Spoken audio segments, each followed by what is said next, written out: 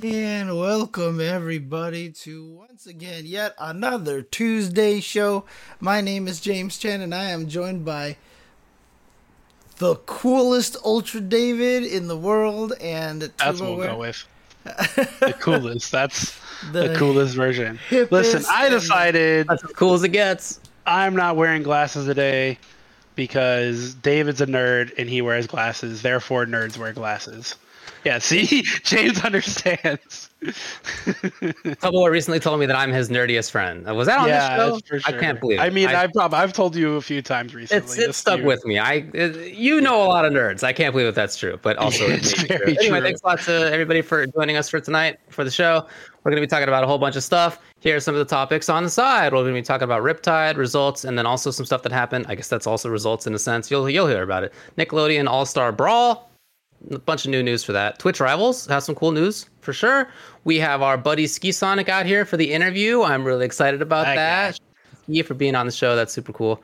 We'll talk about some other game news. We'll talk about some other community news for sure. But yeah, I guess we'll start by getting into Riptide.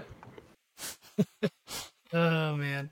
No, someone in the chat says it's hard to compete with someone who writes fan fiction for Avatar. So, I mean, kind of David's like a triple, quadruple layered nerd. It's like he likes like pop culture nerdy stuff. He likes actual nerdy stuff like 3D printing. And then he also likes history. Like he's a history buff. And he doesn't like music. He listens to podcasts.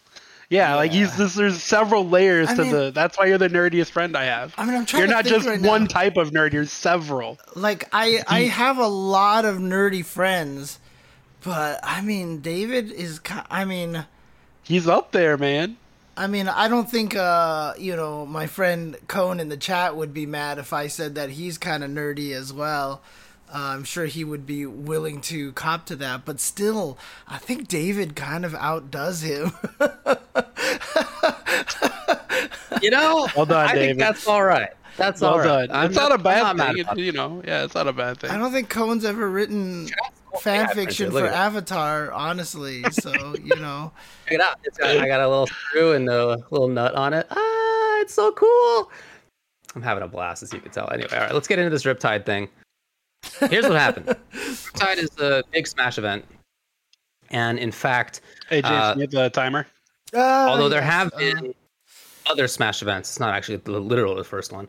But it was huge, and it took place this past weekend in Ohio. Lots of top players across the various games. Over 1,000 players in Smash Ultimate, about 750 in Melee. Really, really big tournament. And a lot of people came, from all over.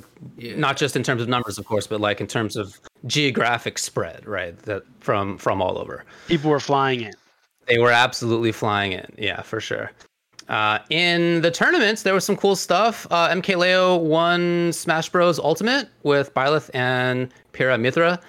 Tweak, second place, Diddy Kong, Sephiroth. I always really like watching this game now because the character variety is really high. Like, not just character variety, but also archetype variety in a way that, although I really enjoy watching Melee as well, it's like not so much there in many of the matchups. Yeah, for sure. In this game, there's a lot of really different archetypes, and it's super cool. I mean, did you watch this one here? Did you get to see what they did with Blythe and Pyrrha and stuff? So, like, I mean, how does she play? Is she considered strong? Are they considered strong? Byleth is considered that strong, but I'm wrong. I'm definitely no expert. I'm super casual when it comes to Smash. But MKLeo is MKLeo, basically. He's very good for sure. But Pyrrha Mithra also got third as well with Spargo playing with them and also Cloud. So my understanding is that one of those two is really good. Whichever is the one that's not the heavy, slow launcher character. I don't remember which one is which offhand. Well, Wasik says Pythra is considered top 3 by most people. So there you go. Makes sense to me. I mean, just it seemed like she had a lot of different options. Or they it always just seems that way, right? If you have a character who's really good and has the ability to transform into something else, just to have other options. Like, you would imagine young Zeku would be considered one of the best characters in the game by himself. But he just has the ability to also switch to an old Zeku for times that he needs it for extra mix-ups and stuff. So it's just like, if you're a good character and you have another mode, it seems like it's always going to be good. Dang, Spargo is 15? I did not realize that. That's so cool. Dang. Well, congrats. Shout outs. The next gen. The next gen. Yep. Very cool. In Melee, IBDW won, which is cool because I guess that's kind of next gen for them as well. He's been on the come up big time for a couple years. I don't know, a while at this point, but I think this is his first like big major win, is my understanding. I think I saw him tweet that. Nice. I've seen him get grand finals before for sure, but I think this is his first time number one. Okay. Plup got second, Hungry Bucks got third. So, I mean, there were definitely some strong players there. Not like every strong player, but there were a lot of really strong players there. And then in Rivals of Aether, Cake Assault won. I did not watch this. However, I did see the pop-off. Did you guys see the pop-off? Oh, it was Rivals of Aether. Course. I thought it was Brawlhalla. Okay, it was Rivals of Aether. Okay. Yeah. It was Rivals of Aether, and he popped off so hard that his shoulder popped off. He actually dislocated his shoulder in celebrating so hard. You know, doing some of these, he was punching jumping, the sky. He was throwing his arms like down really down. hard, and I think he punched down so hard that this shoulder disconnected, and he was writhing on the floor briefly before he got up and continued to pop off a little bit while holding the shoulder in a little bit of pain. And hopefully he got that relocated and everything is okay. I thought it was perfect timing that happened at the same time that a tweet was going around of a Call of Duty team popping off. And it was like the weakest shit on earth. Yeah, F-bomb. Yeah, we did it. And that was it. And even the commentators laughed at him. They're like, all right, guys, you're cool.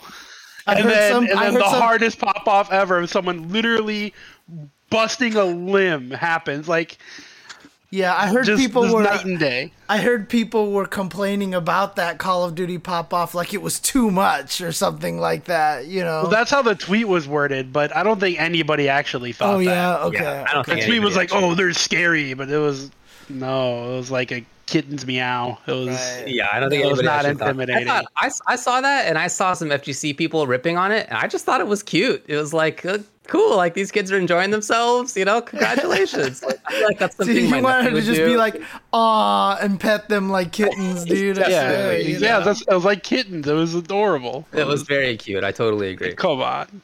All right. Thanks for the refresh. I'll come back to you soon. There you go. Lots of people were saying the FPS pop-off was in poor taste. I didn't see anybody. I'm luckily not plugged into whatever side of Twitter. Yeah, thank goodness I'm not with those. Yeah, see, that's what I thought. I remember people. Yeah, some people were saying something. That's what I remember reading somewhere. So apparently, I thought the original tweet was the only thing that worded it that way. Okay. Just like I said, even the commentator they just laughed. They're just like, these guys. All right. Anyways, back to important stuff. Yeah, but we got someone ripping their shoulder off. I've never dislocated a shoulder. I've heard that it's super painful, but as soon as it pops back in, it's like pain is gone almost instantly or something like that. So. But, believe it or not, I have actually not done that. No, I actually haven't. I just assumed. Assumed that your shoulder had fallen off at some point. It hasn't actually done it. It's been tearing. The rotator cuffs are tearing in both sides and have been for like 15 years for no reason. But I haven't actually finally popped it out. So, you know, whenever it happens, and I'm sure it will, I'll let you know. This is a good point, though. Can we actually call David a nerd when he played lots of sports and actually broke his ankle stepping in a gopher hole in football and then beating up? That's literally the nerd playing football. But the guy that steps in the gopher hole. But he also beat up on a bunch of little kids in hockey, right? So sounds like an angry nerd who wanted to take some frustrations out for stepping in a gopher hole. That's what it sounds like to me. Fair enough. Man, I don't know why a nerd can't also play sports and hang out with cheerleaders. Why not? Why can't that happen? Huh? Yeah, you can do both. I think you can do both. Just, you know, live a full life. That's all. As far as Cake Assault goes, I hope that he'll be okay, but that was hilarious. Just, you know, with the understanding that if it's like a long-term injury, it won't have been hilarious. But I hope that that's not true. Yeah. I mean, it's one of those things that like Justin's barrel roll is gonna be iconic forever, even though that was him tripping and falling.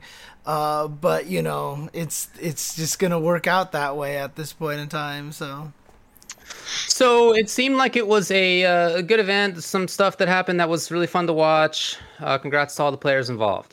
In addition, and the reason that we're in the main talking about this right at the top of the show instead of like later on where we usually talk about tournaments is that one breakthrough COVID case was confirmed. This was confirmed in somebody who was vaccinated, but really breakthrough case is the kind of terminology for that. Yeah. So this is a tweet from Chicago Smash TOs. We have been made aware of at least one breakthrough case of COVID-19 at Riptide. The person is vaccinated and from Chicagoland. For legal reasons, we cannot disclose their identity, but we want to heavily encourage all Riptide attendees to be tested for COVID as soon as Wednesday, aka tomorrow, I guess. And then other tournament organizers of locals and regionals and the like have been out there on Twitter saying, you know, please don't come to our event, like take a week or two off. If you went to Riptide, take a week or two off, stay at home, you know, please don't come, or provide a negative COVID test, proof of negative COVID test, and then you can come in, something like that. So obviously, they're worried about proof of spread, test after Riptide, right? So after Riptide, exactly, yeah.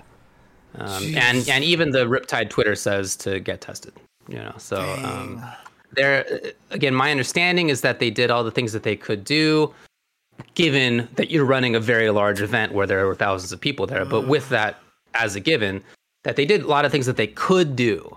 I don't know that Ohio allows all the things you might like to do, but they did a lot lot in order to try to have a safe event. And, I mean, it sounds like they required vaccinations. Through vaccination, could have been worse, maybe, but I don't know. What do you guys think? I mean, this is kind of one of the reasons why, you know, Tubo didn't go to the Tampa event, right? And so kind of one of the reasons why I feel like it might be too soon still to go to these events. I know people are, I mean, it's tough. I know we're all chomping at the bit to get back to these events. I know how much we want to get back to these events.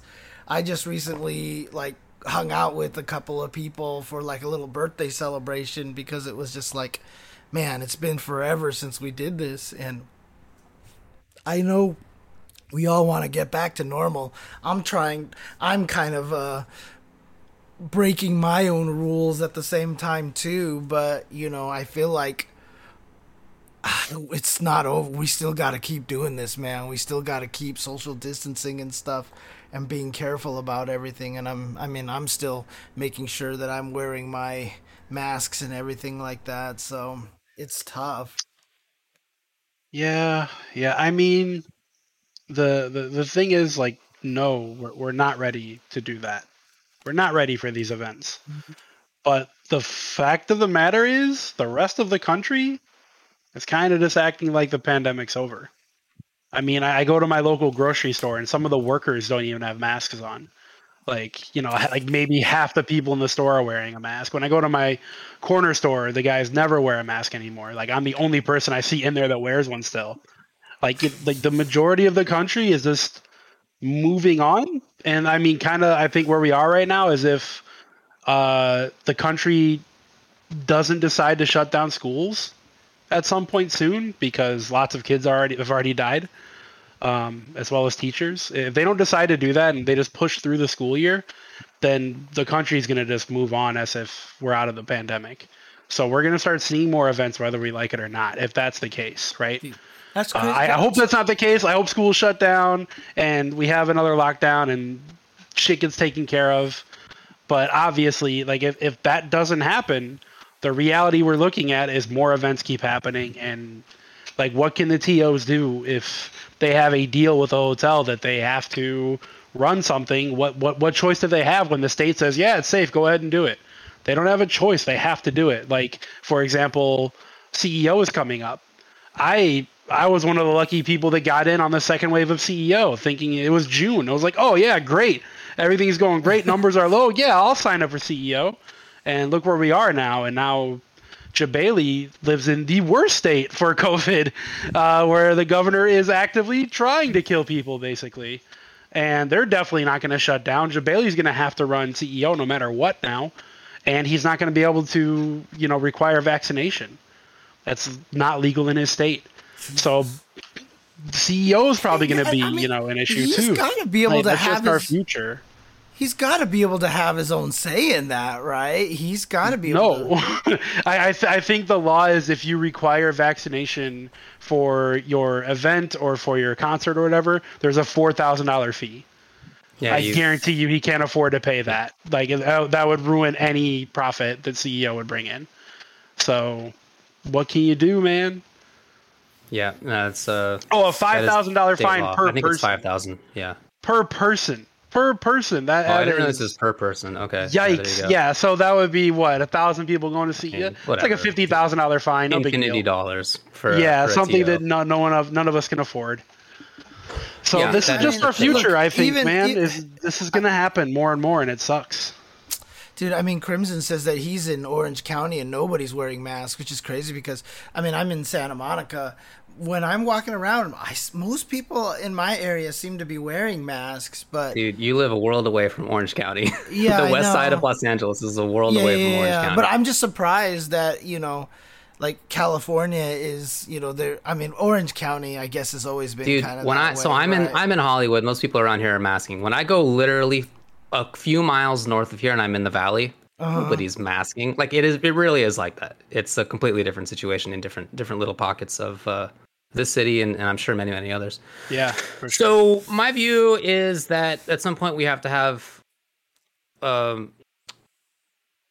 be willing to have some degree of risk because that's life.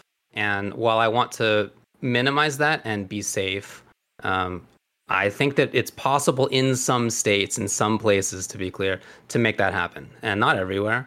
I would not want to go to Orlando right now, unfortunately. I mean, I love CEO. It's not a place I'm going to go right now. However, there are places where I am willing to go, and in fact, have been going. I went to a play last week. Like I've been doing stuff with a lot of people. I want to see Shang-Chi. Right. Yeah. I mean, like there's some degree. So if you have a really big event like this one was, and if it's the case that one person got a breakthrough of the vaccine and that person is okay, which I hope and expect will be the case, then I kind of think like good job. Like that is a nicely run situation. I hadn't heard that they took temperatures before you came in, but in the chat, people are saying that. That's great. They required, negative COVID test or vaccination, and they required masking. What I read is that not everybody, in fact, did mask, but like it would be great if everybody did, but it's hard to enforce that constantly. So I feel like if that's the result, that there is one person and they're fine, hopefully not a big deal.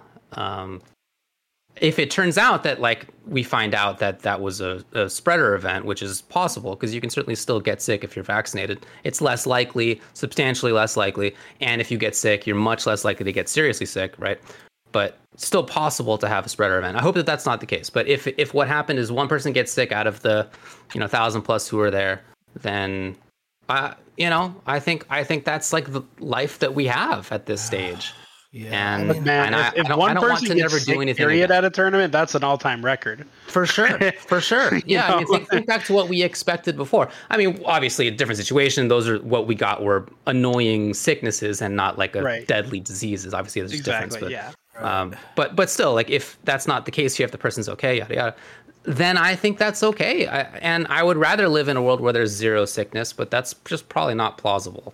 So I want to have a reasonable expectation that there is at least some risk that's tolerable. We all do this all day. We go outside. There are car accidents. Like we go on the freeway anyway.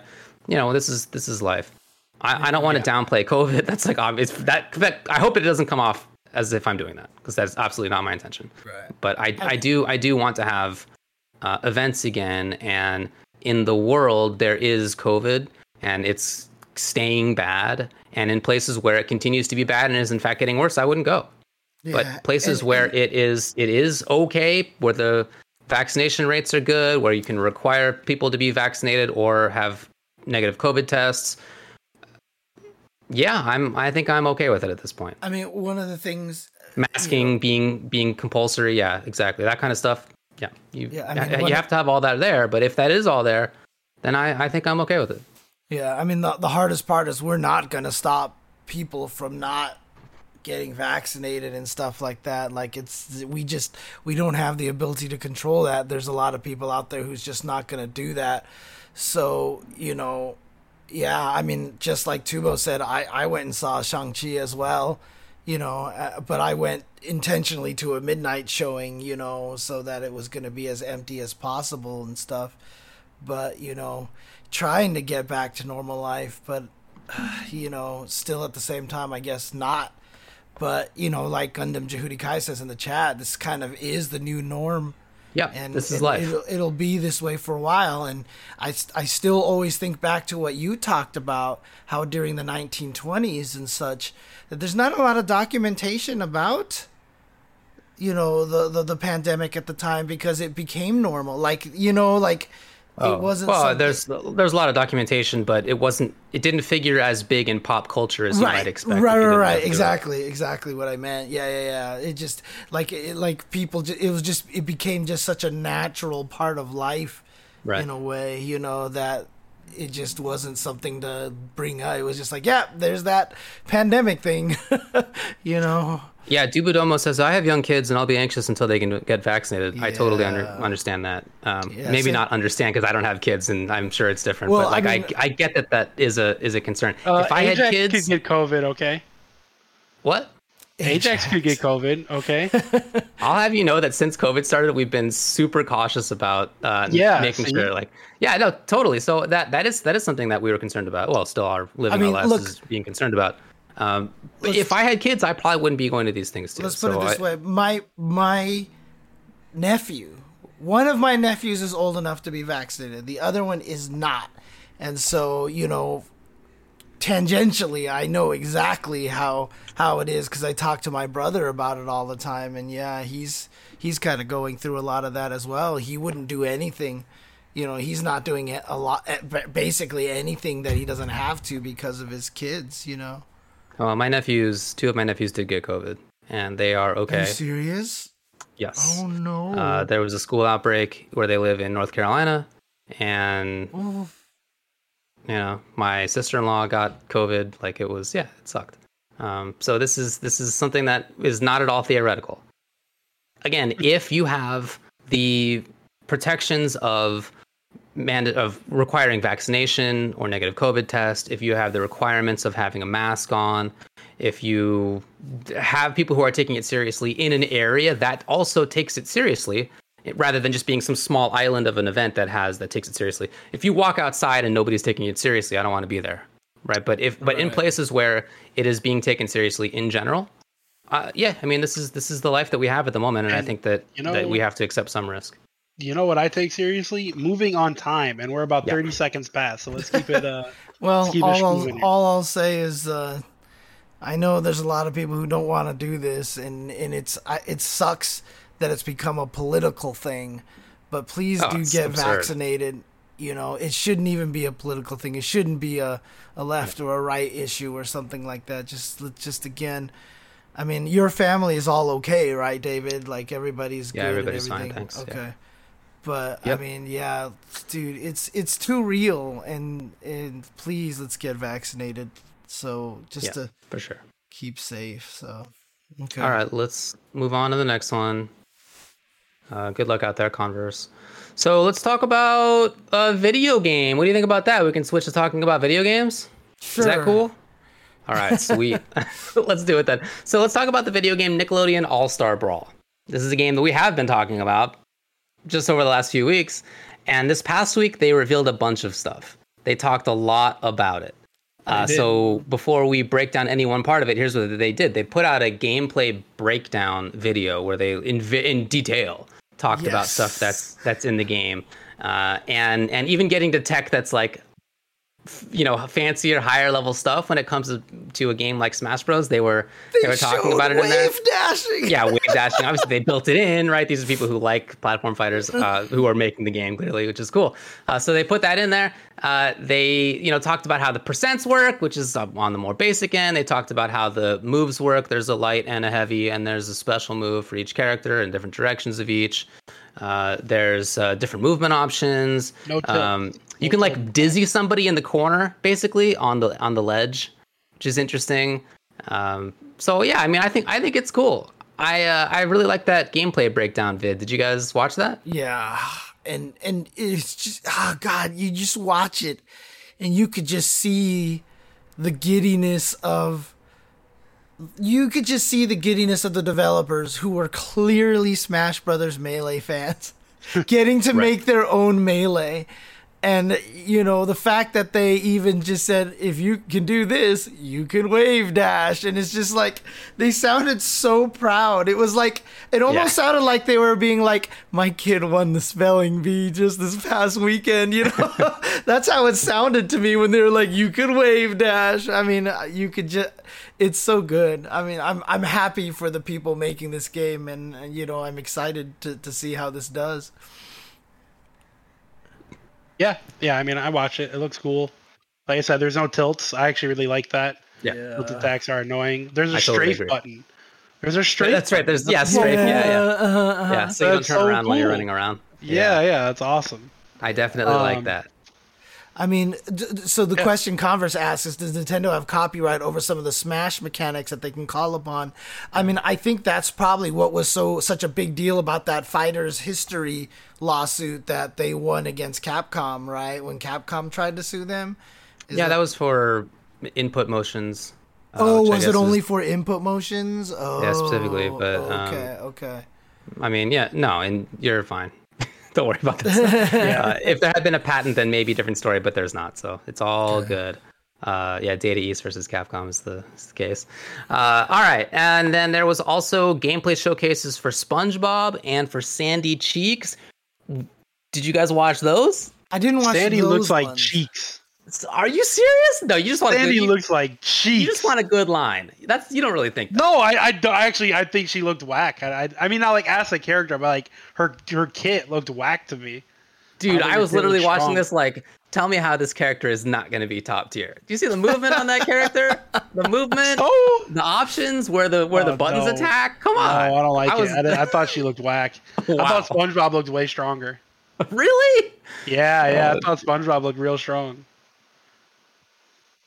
All right, James, who's top tier? I was watching the video with Cat Dog, and he beat the crap out of the other person in the video. Lucy Loud, your favorite character. Lucy Loud, right? Yeah. Yes, and your favorite character. Definitely, Cat Dog looked strong. No, I mean, looks good. I'm with you. Dude, seriously, in that video though, I mean, it just the gameplay looks fluid. Like, it looks fluid.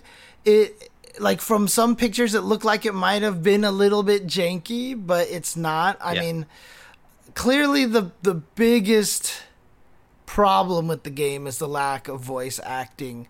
But they've already said that if they put in the actual voice actors, that would be, like, the entire budget for the game.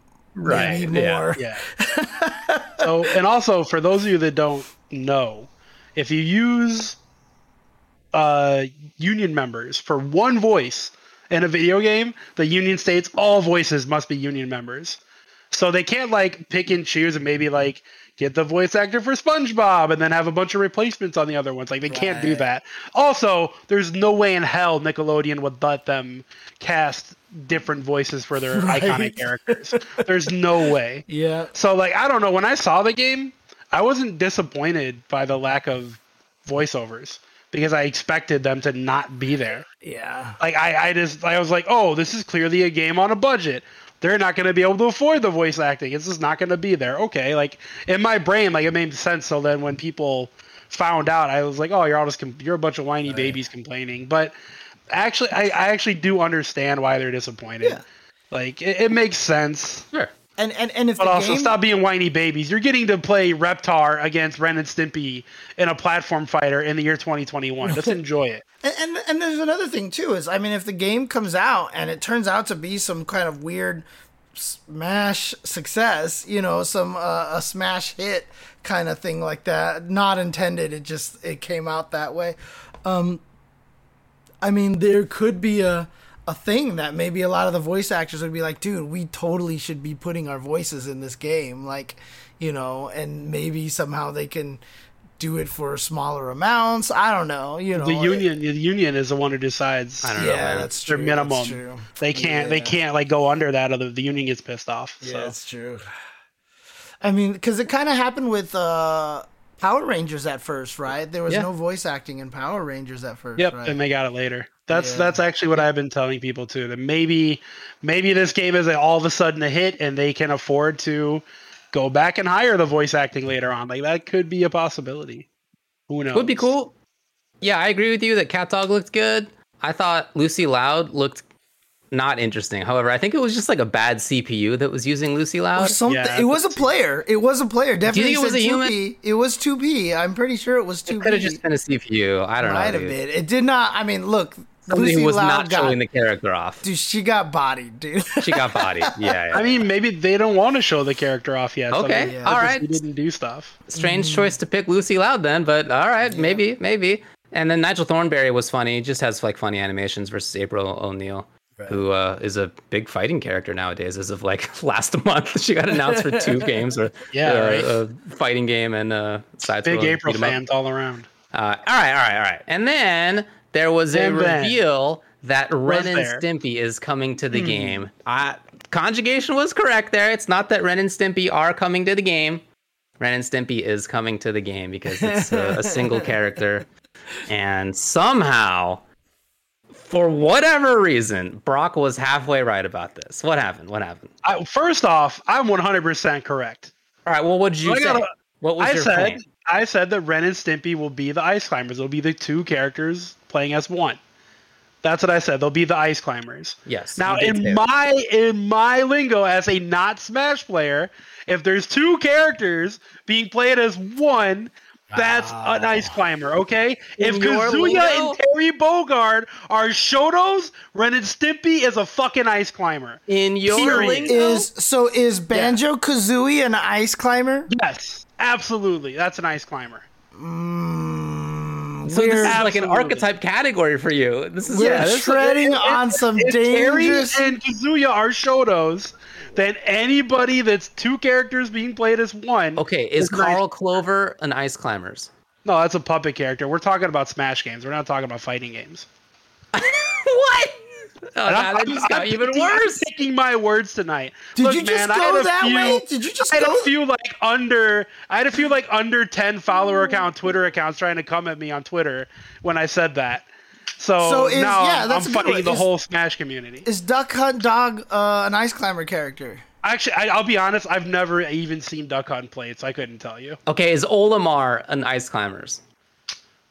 I don't know. I don't think so.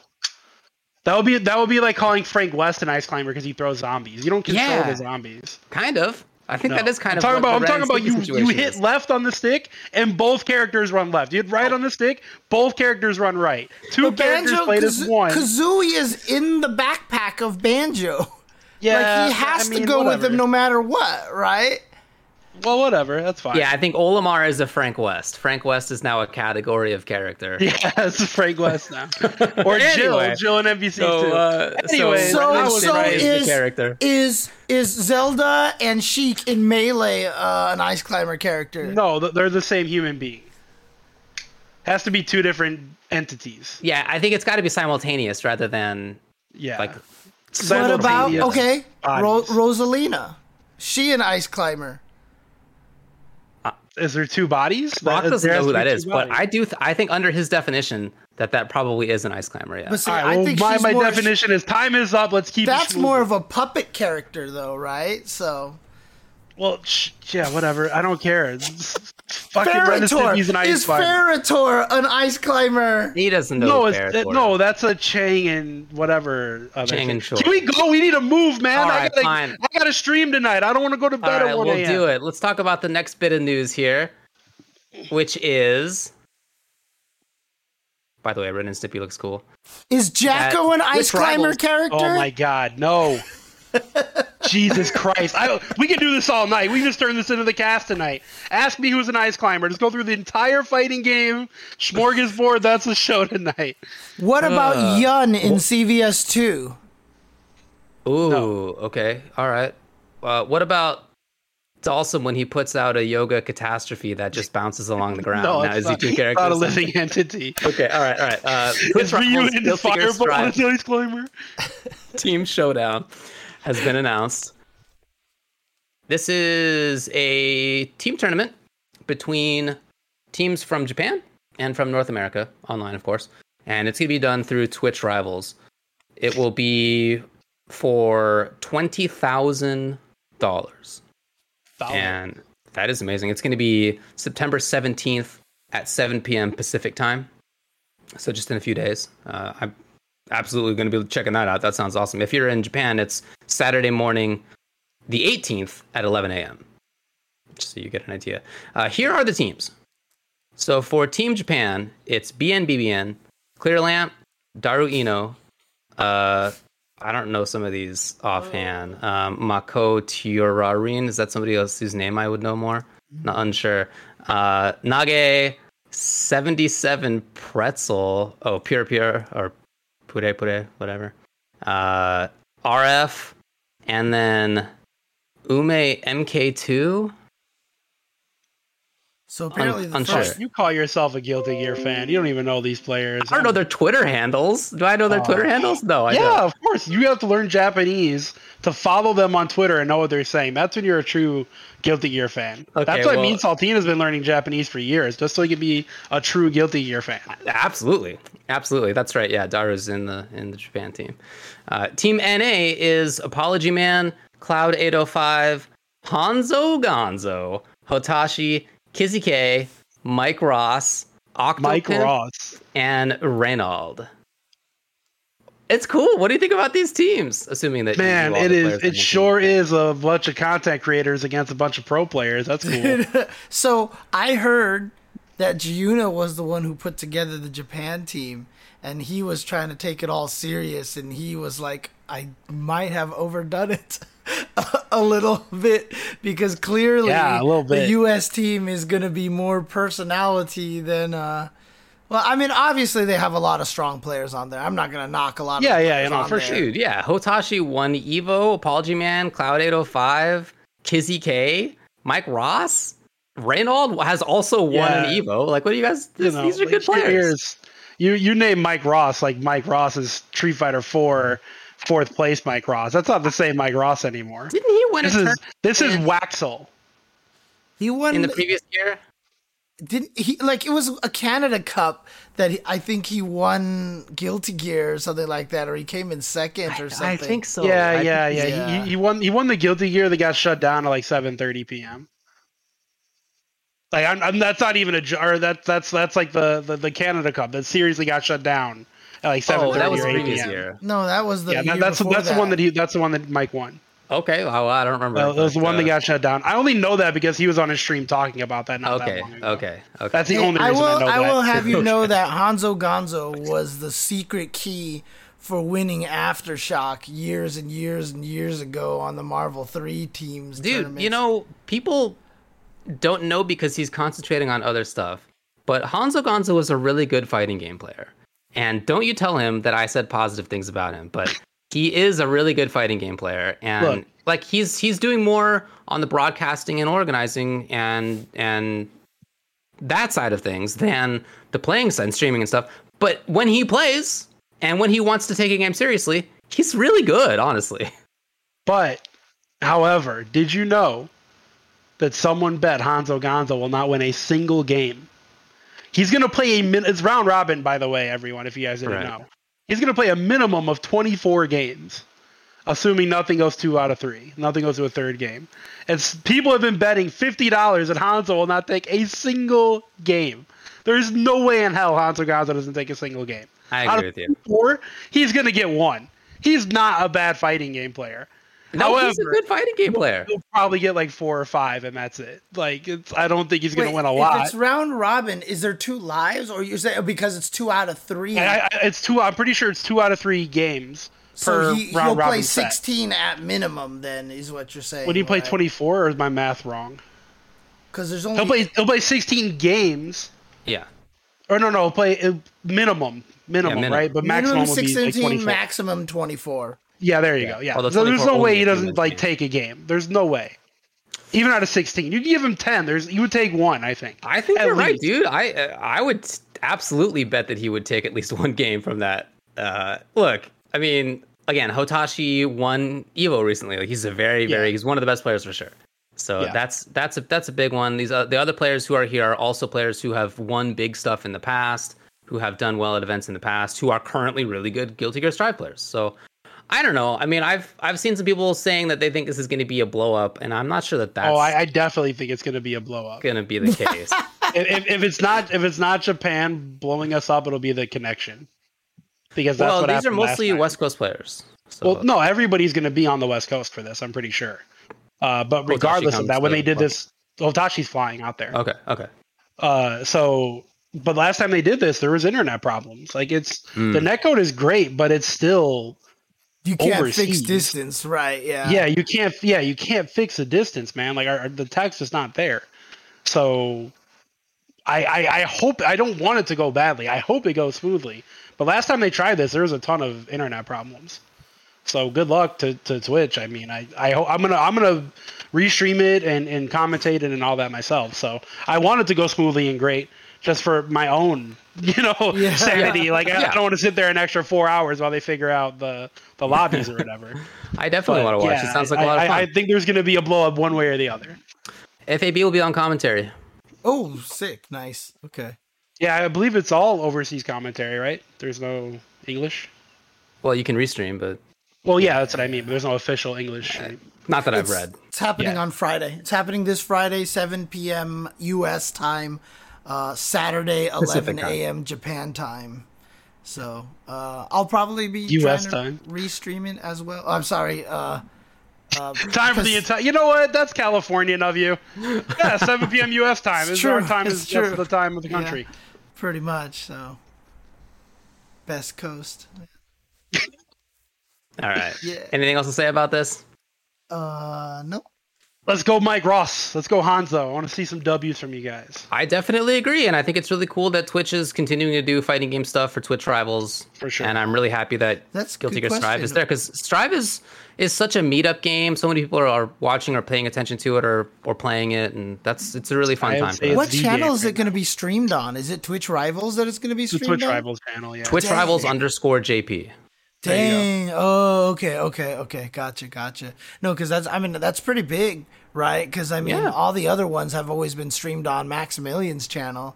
So it looks also pretty big. But well, that's what I mean. Yeah. That's why I was wondering if they're gonna have. I just was surprised that they're putting on their own official channel, but it's the Japanese one. Which, Anyways, I'll probably be trying to restream it as well. So you've got a lot of options. I'm sure a lot of people are going to be restreaming this thing. I imagine they will. All right, cool. All good? Yep. Let's do it. Let's move on. All right, so take a break. We will bring on Ski Sonic. We'll be back with that in just a few minutes.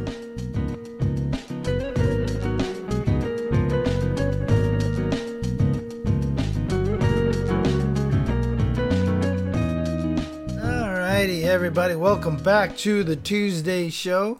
Time for our weekly interview, and we have with us today none other than our good friend, Mr. Ski Sonic. How are you doing, sir? Hey, I'm good. James, you're the only person that always calls me Mr. Ski Sonic. It feels like, Mr. Ski Sonic's my dad, but,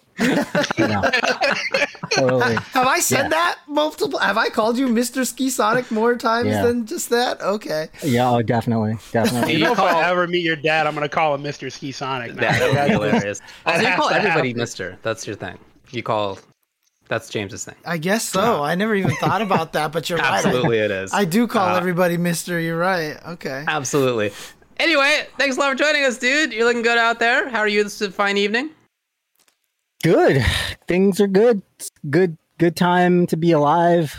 Fun things happened this week. Repping my Big E shirt here. Yeah. Yeah, he's a world champ now, right? That's right. Yeah, I don't watch WWE, but I read that on Twitter, and I knew this was like a long time coming. Like, yeah. So I don't watch it, but I kind of keep checking on it and everything, keep tabs on it. And like, if you're like one of the in the know people, you've known that this was coming for like a few years in the pipeline. So it's awesome to see it now, even though it's obviously just AEW's popping, so they're trying to come back at him. But I digress. But I mean, wasn't it at one point he did become champion, but then he was only champion for like less than 24 hours or some weird crap or something like that? I don't even remember now. I don't even know what you guys are talking about. Remember when I would talked about how storylines in wrestling suck? This is getting real FC or fighting game storylines. No. I was trying to start an interview, but now you've ended it. He's about to walk off. So, Skizana, talk to us about how you got into the fighting game community. Like, what was it that drew you in to the fighting game community? Yeah, seriously. I do think that is something I want to hear about. How did you get started taking fighting games seriously in a competitive sort of way? When I was like a teenager, I started I always like kind of knew that I really enjoyed Street Fighter from like just going to arcades with my brother, seeing that my older brother like enjoyed it. It was like this line, it was 1-on-1, it was just like it was just the coolest looking thing. So fast forward to this time when I'm like 12 or 13, right? I have a neighborhood friend who like is like he's like 18, I'm like 12 or something, right? And I go to his house and I like mop him in Alpha 1, right? Him and his friend with a Guy, right? I don't know if Guy is I don't know anything about Alpha 1. I don't know if Guy was good, but I know that I was just broken. Like pressing dude, so I'm just like chain combo just like mopping these dudes, right? And then they introduced me to this other guy, Quentin, who was like a tournament champion, East Coast champion, right? He has trophies in his house, right? And like 2000, like back in the day, right? Like what kind of trophies? Like, are they bowling trophies, golf trophies? That's the red flag, right? Like he has these trophies. Yeah. He has these like interviews with himself. He has arcade sticks. He has like every game. He had like a PC engine. He had all the imports, and he was better than us. But he also played Super Akuma or like whatever the cheap character was, and just like beat us down. So I didn't even know how to like pick the character. I would like mess up the code. Anyway, I beat that guy one day, right? And like I just like felt like, yo, like I really like want to play this. And you find your like little spots of competition around. So like having this in my background, high school, I meet a guy that like goes to the arcade. We just start playing Alpha 3 after school every day. And he actually just took me to NEC one day. Oh. Like, he didn't tell me where we were going. He picked me up from work. I was working at a video game store. He picked me up in the afternoon. He was like, we're going to Philadelphia to play Marvel 2. I was like, all right. Like, sounds dope. Like, we had just played like local Marvel 1 tournaments at the mall around, a little bit of Marvel 2 local stuff. We're going to Philly to play this. So it was like amazing, I get there. And like, I'm talking to guys, and I'm like, yo, like, this kid, Justin Wong, like, I think he's going to win this tournament. Like, this kid, Arturo Sanchez, he's got this crazy, like, Spider-Man. Arturo Sanchez. I'm sorry, he had, not Spider-Man, he had a Doom. Then there was a Spider-Man player there who was also really good. He got, like, 4th, right? Anyway, that was my first tournament. Wow. I don't know if we stayed overnight, but that kind of, like, got me into the thing. And then the last thing I'll say is, me and that guy, the guy that took me to NEC, we had a falling out over obviously a girl, right? Yeah, those. Yeah, he's like honestly, that dude was one of the best players. Like naturally, he would beat me with every single character. Like I was always number 2 to him, and we're playing Marvel 1 with low tier characters, and he would just come the next day and be doing a new Infinite. Like he'd come next day doing a new Infinite. He's like going on the internet and finding all this stuff, and I'm like, where are you finding these combos? And he's like, SureYouCan.com, and I'm like, haha. What do you mean, sure you can? Like, where are you really getting it from? Like Hadouken.com or whatever? Like where's this stuff coming from? That guy. Hang on a second, Ski. Your audio is getting a little buzzy right now. Better or worse? Better. Much better. Better. Yeah. So yeah, me and this guy have a falling out. We were supposed to go to ECC. We were supposed to go to B5 together actually. Oh dang. And he just like he didn't go, right? And I had been talking to Viscant online, right? And I was like, yo, like I'm still coming. He was like, cool. So I went and stayed at his house. And that was like that first year, I went to NEC, I went to ECC by myself. It was the first tournament I drove to by myself, almost died on the way there multiple times. It's crazy first year. But I mean, after all that, you're here for life. Yeah. Well, what was it about fighting games? And I guess what still is it about fighting games that keeps you involved in them in terms of like liking to play? Like, what about the gameplay? You have played other games really competitively too. Like, what is it about fighting games that really draws you in? That they are like there's always like a problem to solve, and there's always like, I mean, it's like what Joe Rogan says about MMA. It's like high stakes puzzle solving, or like what Joseph Gordon-Levitt said. It is this high stakes puzzle solving, this fast paced puzzle solving that's super dynamic, one-on-one, right? And to me, the gameplay itself has such a like clear like back and forth, like a clear dialogue that feels like a conversation, right? Everybody knows how, you're trying to like send an idea and the other guy doesn't want to listen, right? And that kind of stuff is like thrilling. And for me personally, like it took a while to get to this, but like when I'm playing in a fighting game, like nothing else in the world really exists. If I'm really like locked in, right, I can really, that's like a true escape, and it sounds like cheesy when people like talk about escapes, but really like, you can sit down and grind, play a set with somebody, even with really good netcode, and like everything goes away for a while. Like your troubles, your fear, like your responsibilities, all that. You can just go away for a minute. I mean, you almost have fear, but when you play my May, your fear definitely does not go anywhere. Well, is that are you giving yourself props or Ski? I have no idea. Yeah, I'm saying he's fearful when he sees Totsugeki. I don't understand. I think you got to workshop that one a little bit. Maybe, yeah, I'll work on it next time. Okay. The delivery was off. Okay, so you've been playing these fighting games for a while. Talk about your playing career. Like, how would you describe yourself as a player across the various games that you've played? Yeah. So I'm from the East Coast. So like, I'm just like a scuffed, like down the line, low. Your mic's dying again. Your mic is. Bro, do you have like a cat messing with your cord down there or something? Is it good? Yes. Okay. Well, let me know.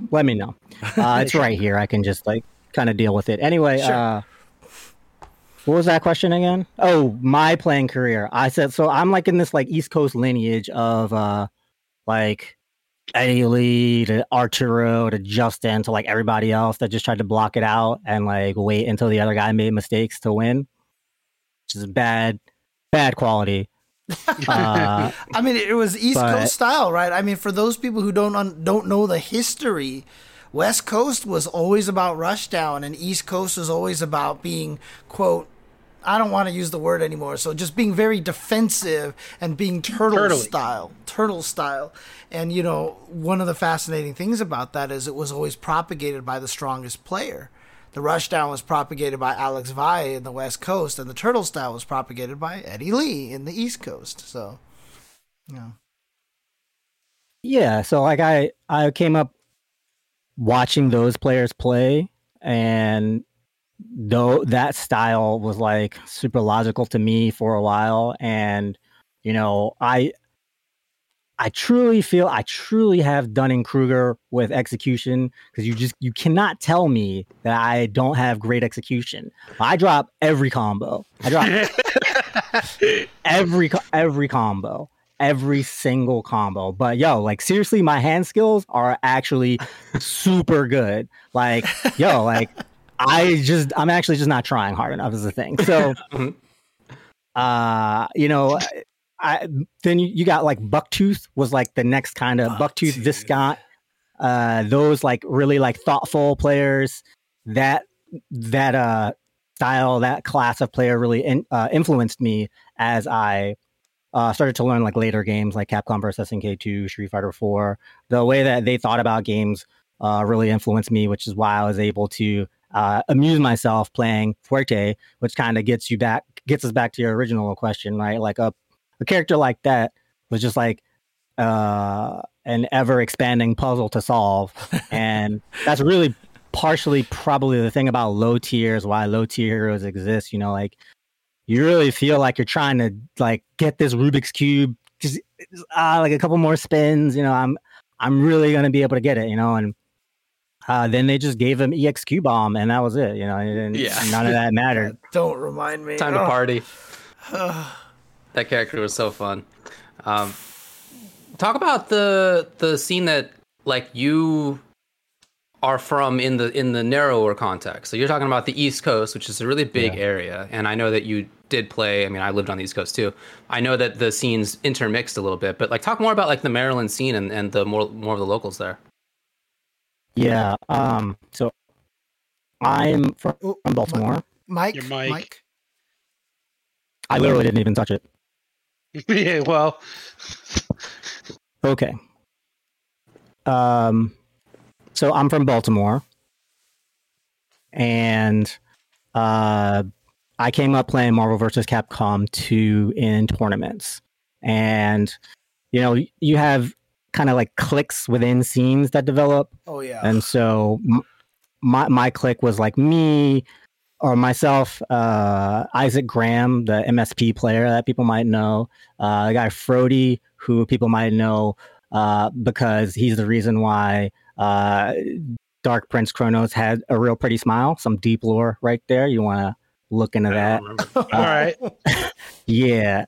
And then Asian Daisy, we had like another really strong Magneto player, you know, 3 or 4 people good enough to get you going.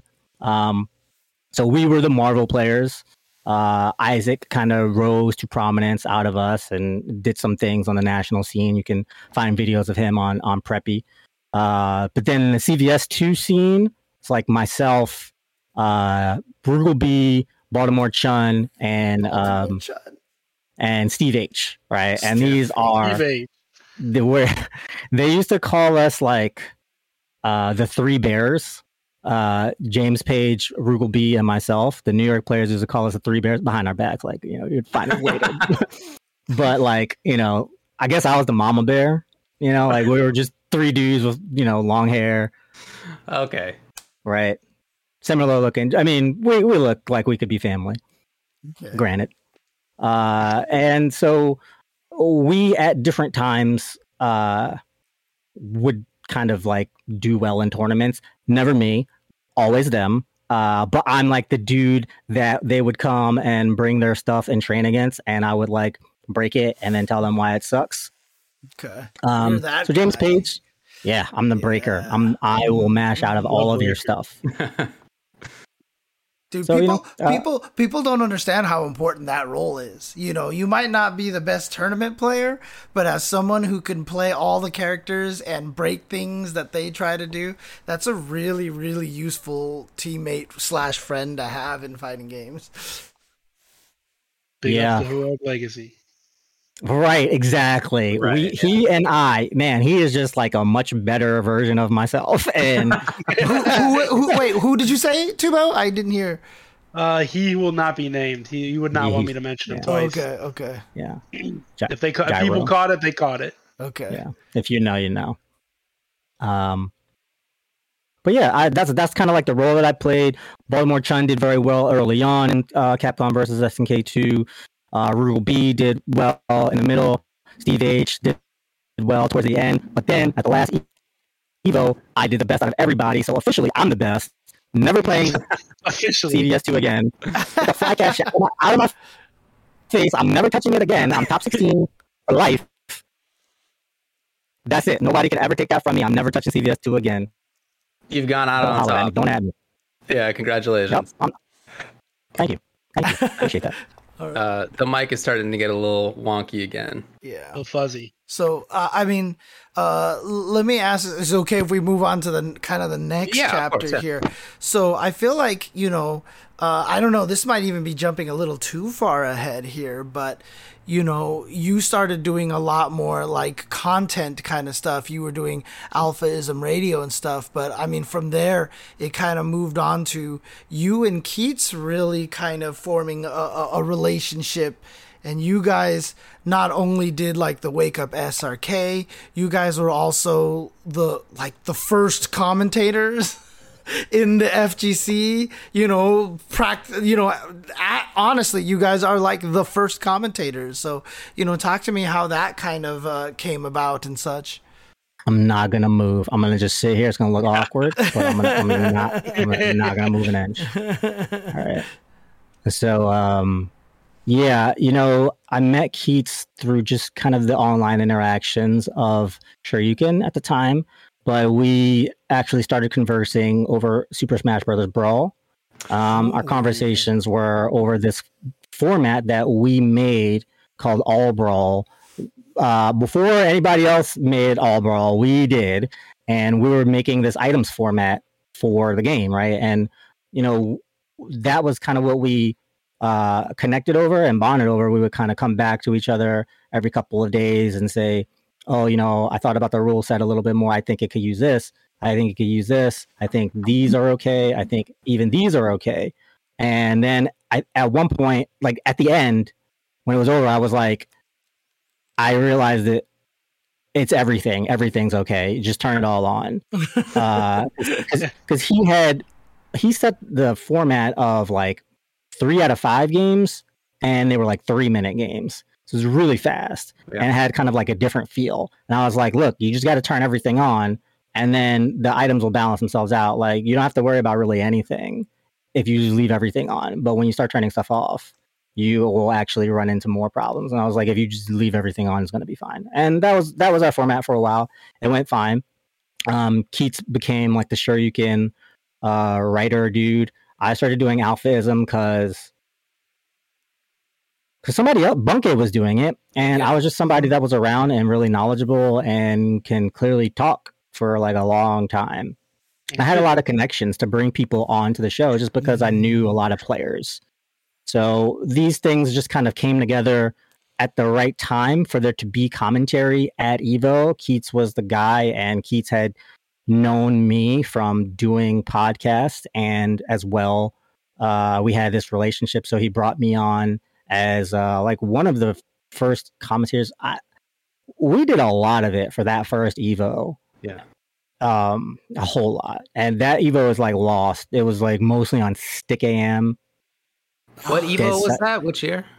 That would have been 2009. I think that's what I was going to say too. Yeah. Well, I can say that you guys were on Evo 2008 for CBS 2, and that was what made me want to commentate. So there you go. 2008. 3 hits for the win, John Choi. That's a Ski Sonic call right there. So you were one of the pioneers when it comes to commentary, and not even really just for FGC commentary. Like, esports commentary had existed in some other ways, at least in some parts of the world for a little while, but like not even for that many years, honestly, in 2008. How was it to be in that role? Like, how did you approach trying to do that? I just started studying commentary like hard body. Somebody in the chat room said, oh, tasteless narcosis are the gold standard of video game commentary. So I started watching StarCraft. I'd played maybe a couple of hours of StarCraft at that point. It was like Omega Scrub.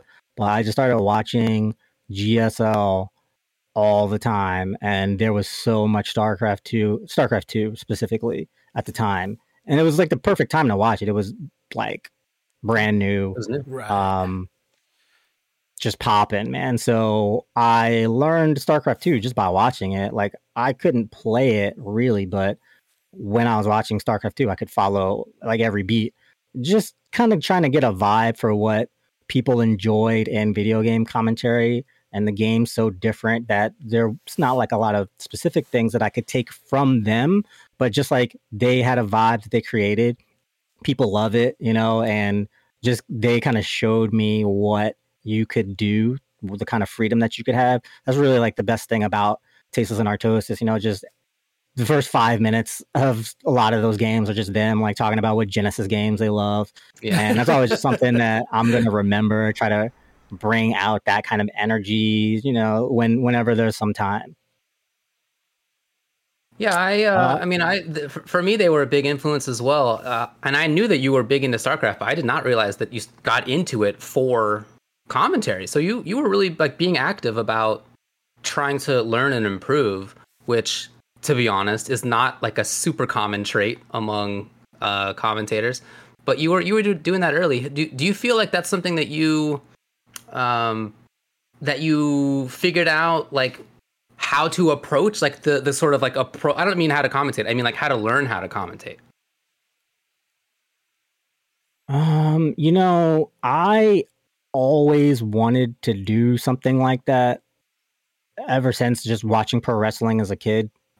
I was just like a big fan of Mike Tenay because he was the professor. And him being the professor, he just knew the names of every move, right? He was the one dude that will always be able to call every single move. And he wasn't the most popular of the commentators. He was like the least popular of the ones that were like on the popular shows. But that was his thing. He was the professor. And I just thought that was so freaking cool. That always stuck with me. And so just when I went to Evo and saw that even anybody was doing like loudspeaker commentary, I always wanted to do it just because I was like, yo, like it just looks just like so much fun. It just looks like this thing that I'd really always wanted to try. And this was it in a certain form. And it developed into like pretty much exactly that. But, you know, I just wanted to get on the mic and talk about the video games because I loved the video games and talking about the video games. Yeah. That's always one of the key factors of commentary is, you know, loving the game that you're commentating. Yeah, I've done a lot of things. Oh, go on. I've done like a lot of like little things to try to improve myself, and I feel like they have paid off in various ways. You know, even if they're not like direct, I think just spending time thinking about how I want to think about and how I want to talk about the game has led me to like a lot of realizations. And I mean, it's certainly affected the way that I view anything now. Like I can't not think about the commentary for anything. Literally anything. It's actually a curse. So the mic is dying again. Yeah. Also. Do you feel like you were such an early commentary pioneer? Since then, various generations basically of commentators have come and gone. I mean, I come after you, and so does James in that respect. And I'm wondering if you see an influence on other people who have come after you. Like, do you feel like you have had an influence on that? I think some people. How do I sound? Good. Some people have told me that, and like Brock just now, right? A few people have told me that directly, and for those, I'm especially honored. Otherwise, you know, here and there, just because there are things that I might have said first, right? Or like early on, or like a way that something was referred to that either like hung around or sort of like, influence a certain way of speaking or a way of calling things. But I don't personally feel like anything that I've done has influenced anybody directly, but I do know that like people tell me that just like seeing me there, right, like made them want to be able to do it, made them think that they could do it. And I think that like I've always felt just like the everyman commentator, right? I mean, I know games pretty well, but most people don't know that I got an Evo top 8 and it's for a game that had like 164 people, right? And it's not a huge deal. Tatsunoko versus Capcom, by the way. So yeah. So I think that if anything, I just show people that like if you really, really like it and really try, and you're also extremely lucky and live in the right place. Yeah. But like you can at least get on the mic. You can at least get on the mic and talk about games somewhere, and whatever comes after that is going to come. I mean, you had a big impact on me because there just weren't that many people who were doing it. So I listened to the people who were, and it was a short list, and like you were there. And so I do feel like your style of like breaking things down had a big impact on how I then did.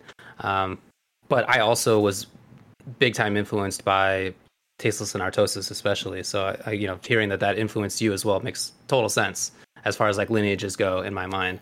I mean, when I was doing the Evo DVD trailers a long time ago, there was the one where Bucktooth does the crazy Morrigan stuff, and that's you doing commentary on that clip, and that was always like one of my favorite parts of that trailer because the way that you said it was so lyrical and it just like fit in the moment like so well. Well, which side is he on?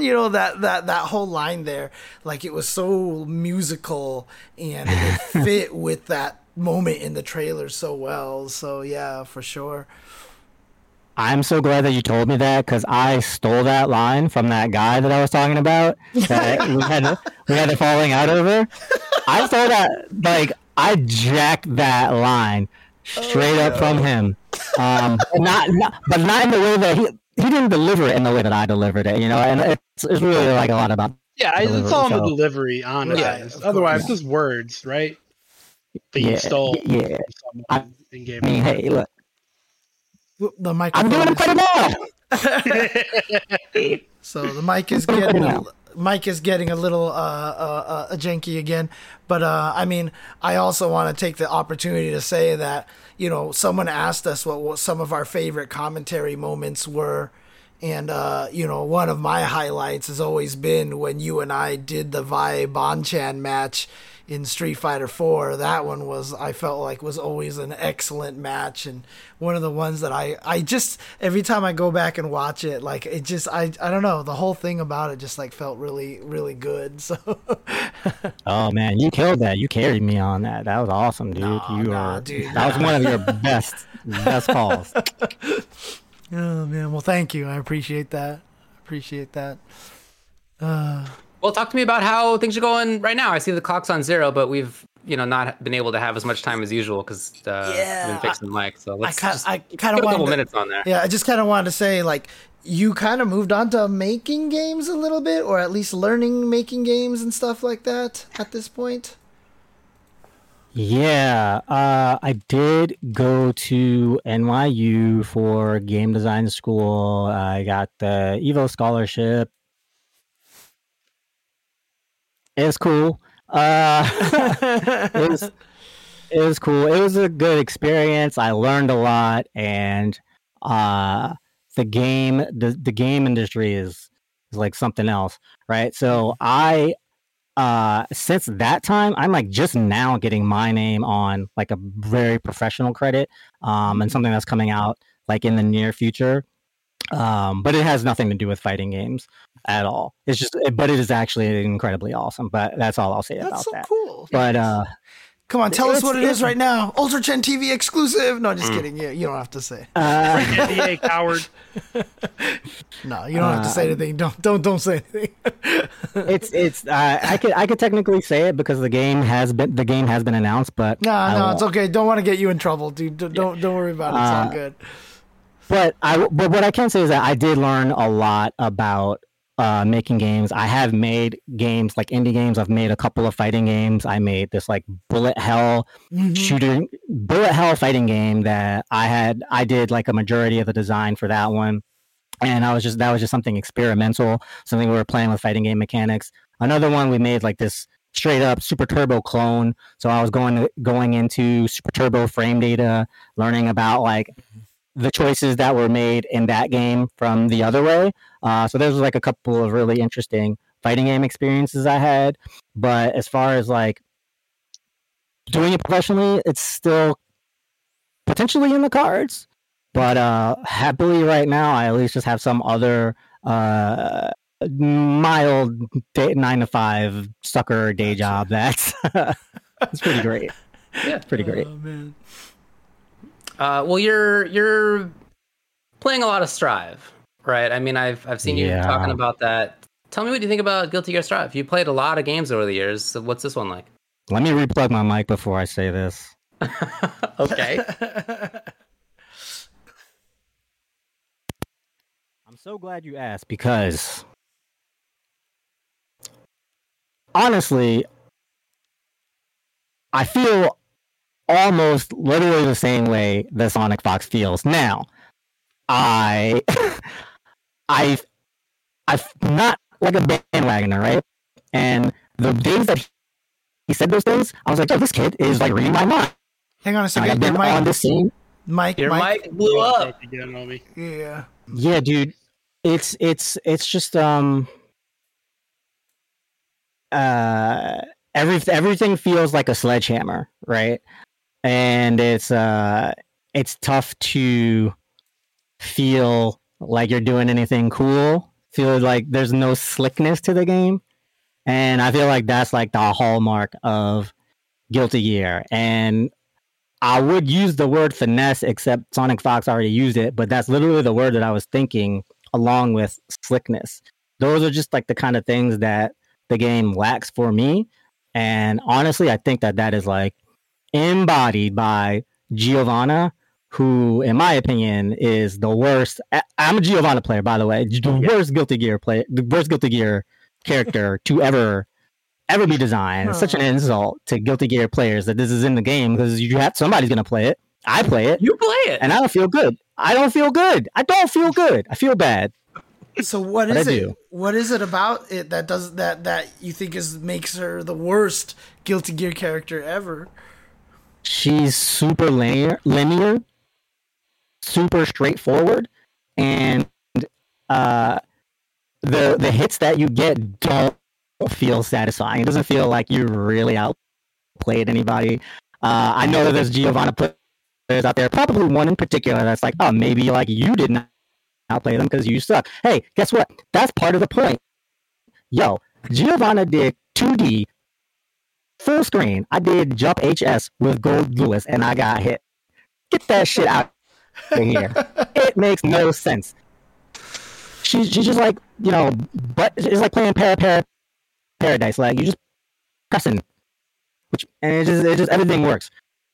And it kind of like embodies like what a lot of the core gameplay of the game is for, various characters. There's a lot of just like straightforward button stagger frame trap / super obvious throw mix up that it's a bad idea to try to do anything against anyway and do the same thing again. But I mean, I think it's cool. Like it's almost there. Netcode's great. What a plug. Yeah, I mean, she's just Cammy, right? It's not like a brand new idea on a character. Yo, except that her drill is plus, which has never been the case for Cammy. Cammy doesn't have dash 5S that's like close or far, and just like you can close your eyes, do that, and then start the party. I don't know. I kind of feel like she's 92% the same character. Anyway, no. So if it's the case that 5-5 matchup here, no, it's kidding. If it's the case that you're not enthralled with the game, you've been playing it a lot though. Like, what's the deal? It has good netcode. Okay. I like to solve puzzles, man. Like I said, it's like now I'm playing Gold Lewis, and I can't. Like I said, I have really good execution, except I can't do half circles apparently. So Gold Lewis is just a struggle for me, and it's fun in a masochistic way. Well, I guess I don't know, man. I don't know, man. I don't even know why. I don't know. Sometimes I think about that. I'm just like, why? I've been playing less recently. I can say that, but there is still a lot of enjoyment I get out of just like, playing Gold Lewis. I don't really have fun playing Giovanna, so I just pretty much stopped playing her. But I have fun watching the game, commentating the game, learning the game, and right now Gold Lewis. And I think I'll probably have fun with Jacko, and I haven't even tried the character yet. I've been so busy just swinging the coffin. So there's a lot there for me to like. Is that who you're gonna use, Gold Lewis, to body everybody at the Commentator Cup? Man, you better pick Gio and get to work. He's right. He's right. Hey, don't hurt our chances to get a Gold Lewis in this tournament here. Sajam's in the tournament too, buddy. Yeah, I'm probably I don't think I got the skills for Gold Lewis, man. It's not working. Well, you're going to be in the Commentator Cup. That's going to be cool. Looking forward to seeing that. You're also doing commentary locally, right? Where can people watch that? I'm on Xanadu Games. I'm there like a couple of weeks out of the month, and as well as the monthlies. So that's going to be on twitch.tv/VG Bootcamp 2 or just VG Bootcamp, depending on what's going on those streams. And the weeklies are on Thursdays. I'll be there this Thursday most likely, but the monthly is this month or this week, this Saturday. So I will definitely be there. And where can people follow you directly at all the social medias? Oh, it's just SkiSonic everywhere, except Reddit because somebody stole it there a long time ago. It's so weird. So weird. He stole it while I was on the stage at Evo. Anyway, yeah, but everywhere else, just SkiSonic, Twitter, SkiSonic, Instagram, SkiSonic. Well, let me ask you the question that I ask everybody. Where did SkiSonic come from? Like, it is such an unusual name. I can't believe someone stole it, but I guess they stole it because they saw you. But, like, where does SkiSonic come from?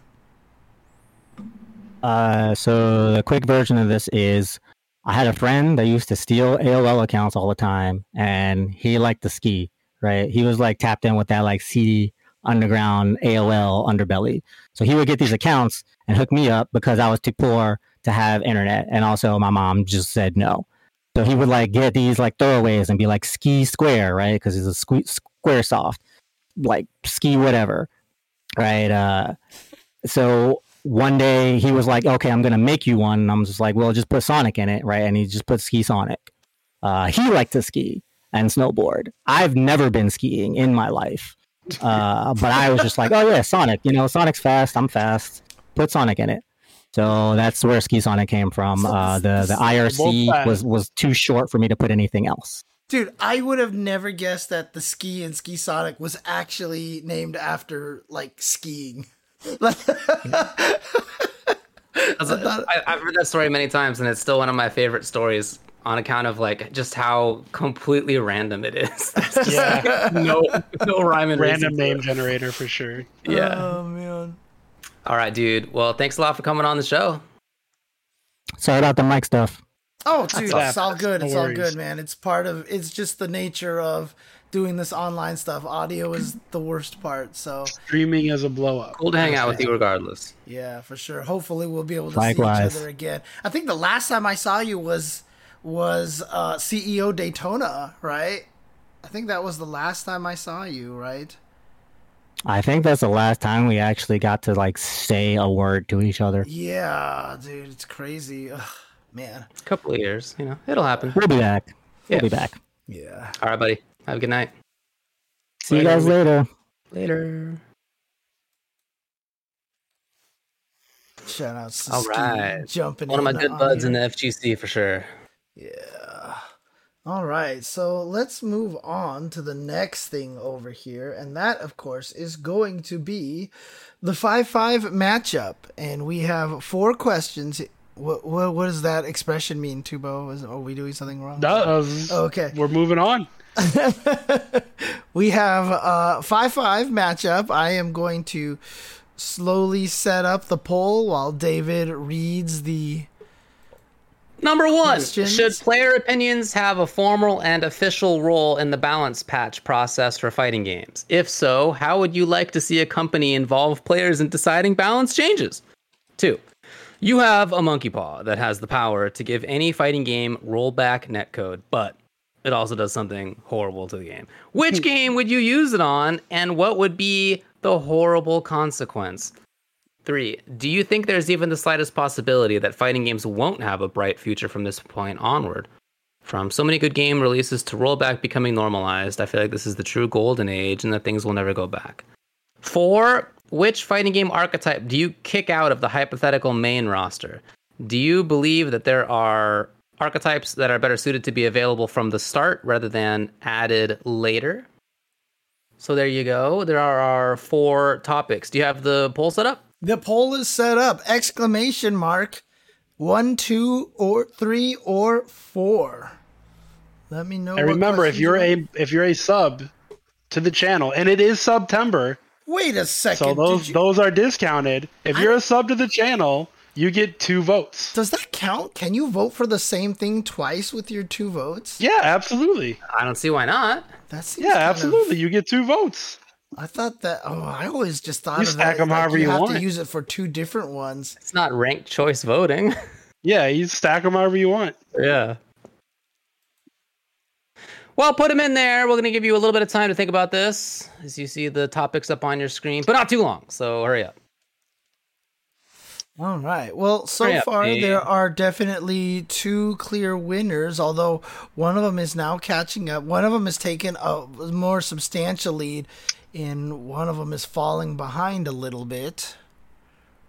What do you say we cut it off in like 5 seconds? Well, you got to give a countdown then. All right. 5, 5, 4, 3, 2, 1. 4, 3, 2, 1. Closed. The winners are number 2 and number 1. Number 2 and number 1. So we start with number 2. And I am going to paste this in here. What is that little evil cackle? He was just giggling in the background, just cackling. What is this cackling here? Because I mean, That's what I start every morning with. Evil cackling? You have a monkey paw that has the Number power 2. to give any fighting game rollback netcode, but also does something horrible to the game. Which game would you use it on, and what would be the horrible consequence? David? I'm trying to think about which games I think I would want to give rollback netcode to that I would also be okay with having something terrible happen to. I feel like there's not a lot of crossover there. I mean, I would love to how see... bad does the terrible have to be, right? That's all up to you, buddy. That's all in your mind. Kick, yeah. It's all in my mind. Kick, punch. It's all in the Those mind. Parappa memes have been killing me. Dude, the Parappa... Dude, have you seen... Oh, dang, check out Lord Gandalf here. Hey, with thanks for the big 10 gift subs. Thank you very much, so Lord much. Gandalf. Thanks for the Dang, big time. I hope you're doing good out there. I appreciated. hope things are all right. Yeah. We'll get back to playing games at some point. Did you Well, see the... I can say this. The timer's not running. 1. 2. Oh, yeah. 2. Did you see that meme where he was put into... God, what is that? That crazy, like, violent game, and, like, they beat him up Tron. and stuff. Talking about Tron. Half-Life. It was Half-Life 2. Oh, was it? Oh, okay. But Half-Life's not super violent. I mean, it's Okay. it's All right. moderately violent. Anyways, go ahead. Anyways, well, you guys don't know while you're sitting there trying to figure out literally any video game in the past 10 years you can pick right now, by the way. What you guys didn't know is that I already placed my monkey paw. I have the monkey paw. All the wishes have been used. The final wish was to put rollback netcode into Guilty Gear Strive. And my horrible thing that happened to it was communicating with servers and the lobbies. Yep, it did happen. It actually happened. It happened in real life, guys. It's already happened. That's actually already a great happened. point. It's already real. Yeah, this is literally what happened to us. But also, there's Marvel 3, Yeah. there's Street Fighter 4, there's any of the Blaze Blues. Right, There has to be a Blaze game Blue. you guys would do this for. I mean, look, again, like I'd love to see Blaze Blue with rollback. I'd love to see Marvel 3, SF4, I guess. Other people would care about that. Like, there are a lot of games that I think would be great to have rollback, of course.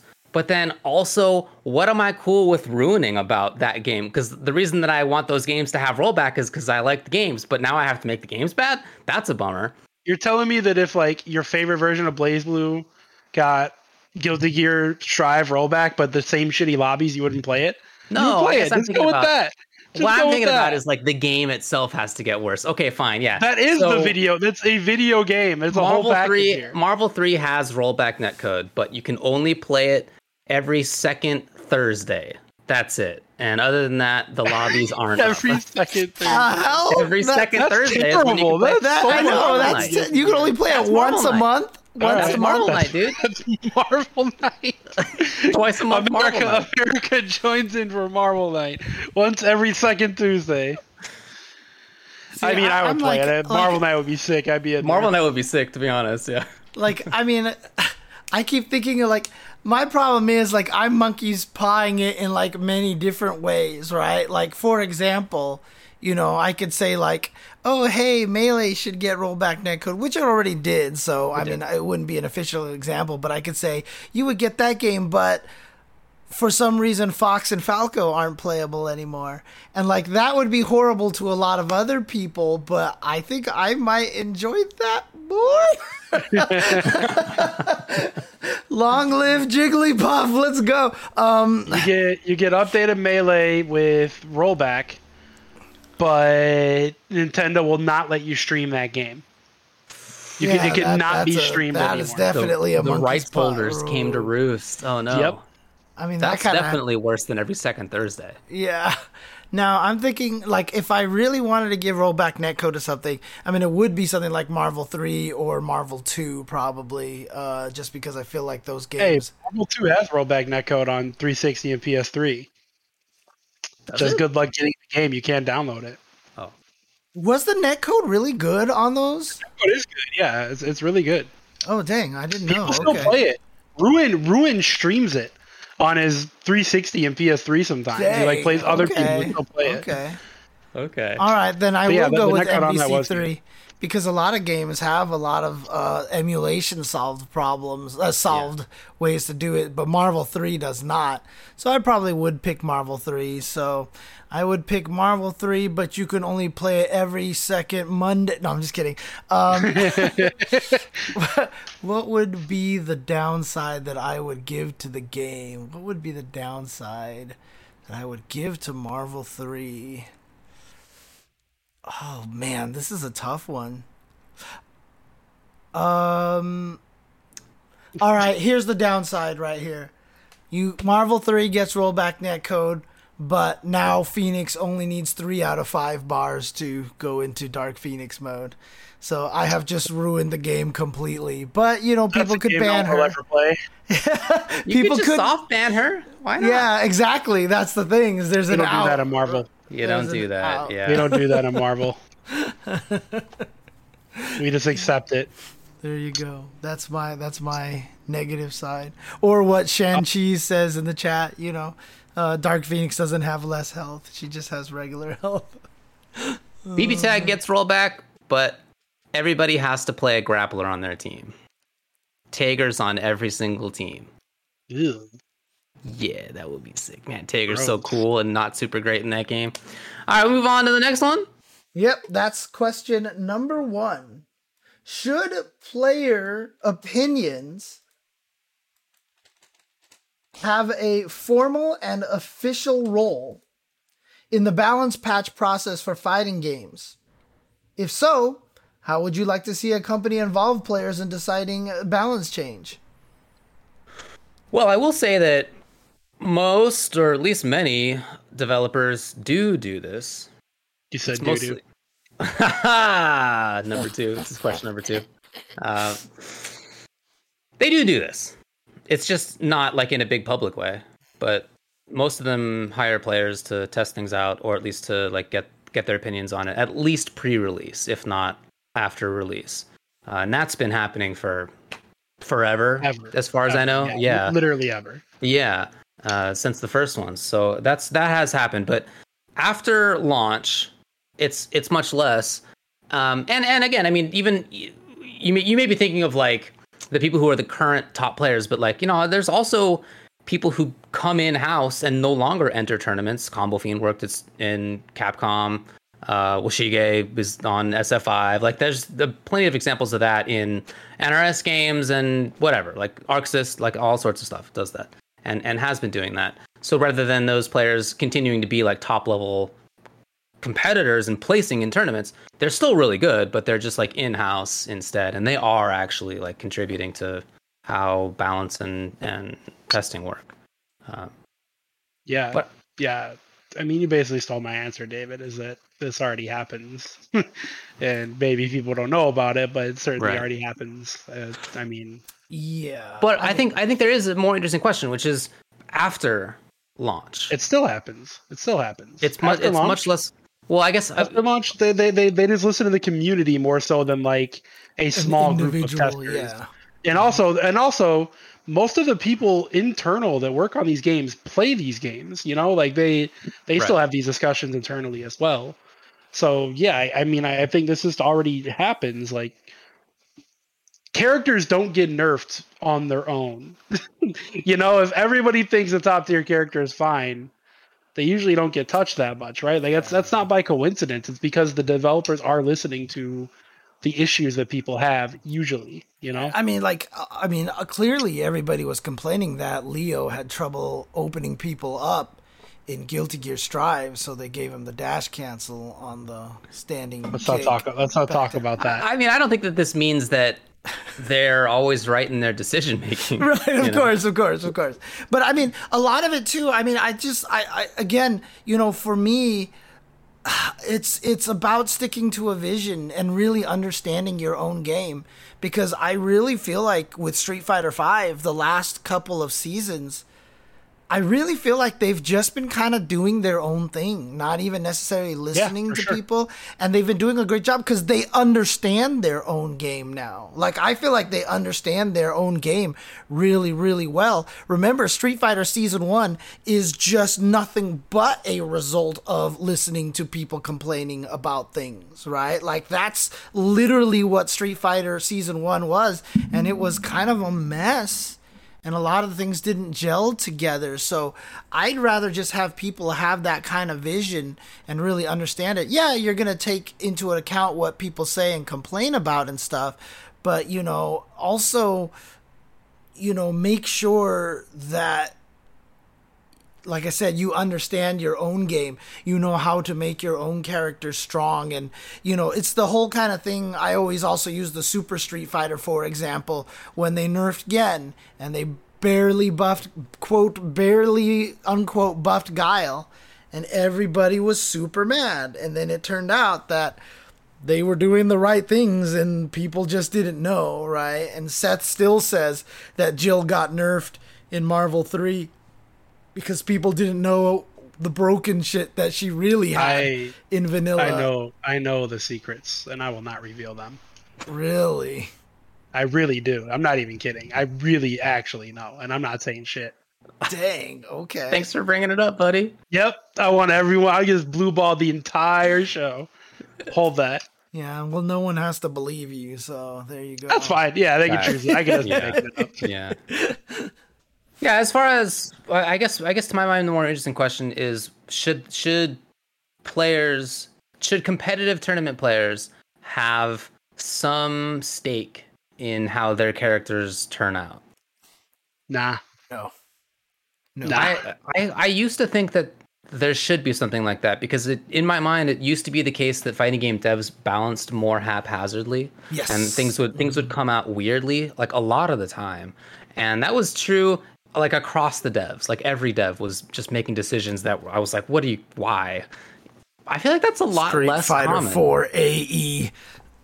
Totally. SF4 AE, but also like all the games that I play. Like right. the earlier the early 2 NRS games were like that a lot, and even like early MKX was like that a lot. And I wasn't a Gear player, but I've heard tell that Guilty Gear players weren't happy oftentimes with how things changed in their games. Like, that's just how it was, I feel like, in a lot of the cases. And I don't really feel that way for the most part now. Yeah. So I no longer really feel that way. I mean, it was never the case that I thought that you should ask the top players, what should we change, and then do it, because that's just not a good idea. Ooh, no, there are a it's lot of terrible players who are idea. great at playing video games who are just morons when it comes to thinking about like bigger questions about how balance should work and like what should be fun and what could be fun. Yeah, like there's just that would not be a productive conversation. But if you have the world's greatest player of X character and they wake up tomorrow and their character died, that is a bad feeling. And that sucks. And it used to kind of be like that more often. So back then I did kind of feel like maybe they should have a stake, but with better balancing, no longer seems like as pressing an issue. And I was just about to say, you could do the opposite. Ask a bunch of top players what they think of their characters, have them all tell you that they hate the way that they turned out, but then keep them that way anyway. So like, that's definitely a decision you can make. An option that has been made That is a thing in the past. that's happened before. Yeah. Any case. All right, anything else moving you have on. to say Moving on. about this one? Yeah, okay. All right, we're moving on up to the east side. Here we go. Power Rangers Battle for the Grid news. There are a few things to talk about when it comes to Power Rangers. Let's first talk about the fact that there was the Battle for the Grid League finale. That happened. It was won by Skills That Kills. Congratulations. That's cool. Crescent Chimera got second place. Mega Isaac X got third place. There's a whole top 8 for it. They had been playing it out, the league that is, for quite a while. Ever. Yeah, I was going to say. Yeah. I mean, I still remember the Frosty Faustings that I went to.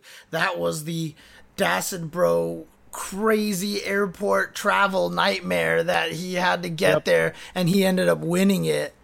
But I mean, I don't think he played in this because I don't know if he took himself out, but obviously, he talked about that when he was on the show. Oh, that's right. Yeah. He said he kind of just let it rock because it wasn't going to chase the events. And the pandemic really just kind of it put a monkey wrench into everything for all of them. Yeah. Anyway, that's cool. I hope that was fun for everybody. Congratulations to the winners, and again, really cool that they continue to play out the league and that they're still supporting that. Relatedly, there's season 4 that will be coming out, and we got a view of some of the characters that are going to be coming out. So there was an announcement trailer that showed a bunch of gameplay footage for Adam Park, a little bit of gameplay footage for Poisandra. Was my pronunciation of it? Cool. I'm glad that is correct. And Rita Repulsa just shown as like a screenshot. Yeah. They're finally adding Rita Repulsa to the game. You know what I found out today? Is that Power Rangers was not an original American thing. Did you know that? Everyone knows that. You were the only one that didn't know that, David. Wait, is David being serious right now? I didn't know, dude. I mean, maybe I did at some point in the past and have forgotten. That's just as plausible. But one of those two, I definitely, I did not currently have that knowledge in my head. Yeah. Like literally they made up the whole high school part just to work with all the existing footage that they've already had. They did start filming some new stuff eventually, but like most of it was just all repeat footage from a Japanese Sentai show. Yep. Sorry, guys. I didn't know about this. I was too busy hanging out with the cheerleaders. Nerd. Not accurate. The truth is, you were just too old for Power Rangers. It wasn't in your age group. Yeah, hey, look, if I can say that I'm not too old for Power Rangers, mostly because my experience through Power Rangers was via Investigation Cone in the chat. Like, that's where all of my Power Rangers knowledge came from, so... If I can say I watched it in high school, you're not too old for Power Rangers. Wow. Okay. Well, talk to me about what you think about Adam Park and Poisandra, who we saw footage of. Adam looks dope. Poisandra looks weird. Do they all look pretty busted? Although I will say, like, you know, having messed with the game when it came out early and seeing how Poisandra looks, like she had a lot of good personality. Like she did some stuff and had that little dance, like you know, and stuff. Like the animations clearly are much stronger for these later characters now, and it's cool to see. And so I really appreciated that aspect of Poisandra. She seemed like she had a lot of really cool personality beats. For sure. Yeah, I mean the game has gotten better and better and better every season. Yeah, It's and cool honestly, to see that happen. like looking at that trailer, like the game looks really like clean, like polished right now. It's really nice. Cool. Check it out if you are interested. Oh, I should say that the season 4 stuff starts coming out September 21st. Yeah, but shout outs to season 4. Like when this game first came out, how many people thought that there would be a season 4 at this point for this game? We have The a game season came out 4. in a very bad state. Yeah. You couldn't block after blocking a jump in. You couldn't block low. Like right. There's a lot of real questionable things. There's a season 4 they stepped for up. this. They kept working on it. It's And awesome. a season 1 for Skullgirls. What timeline do we live in right now? Pretty dude? cool. Timeline where fighting games with good netcode don't die. Yeah, actually, Let's talk about the next one with that in mind. really, really good point. Ultra Fight Da Kyanta 2 has DLC coming out, dude. Let's talk about DLC for this game. They have, first of all, an amazing trailer That for trailer. Dr. K. It's such like a fever dream, hilarious trailer. I see your skepticism over there, Brock. I see your I eyes. just haven't seen it, man. I know. I But saw- you will find it hilarious. You had it linked in the doc. The description was literally the best trailer ever, and I was like, all right. So I clicked it. It's pretty good. It's pretty great. Yeah, I mean, great. that game is real wild. I played it a couple of times and it's fun, but it's just like real zany. And the new character is very in keeping with that too. Dr. K, check it out. Also announced will be new features, including rollback. This will be a rollback edition, so there will be rollback for Ultra Fight Kyanta 2. Dude, Another awesome. victory for Rollbackia.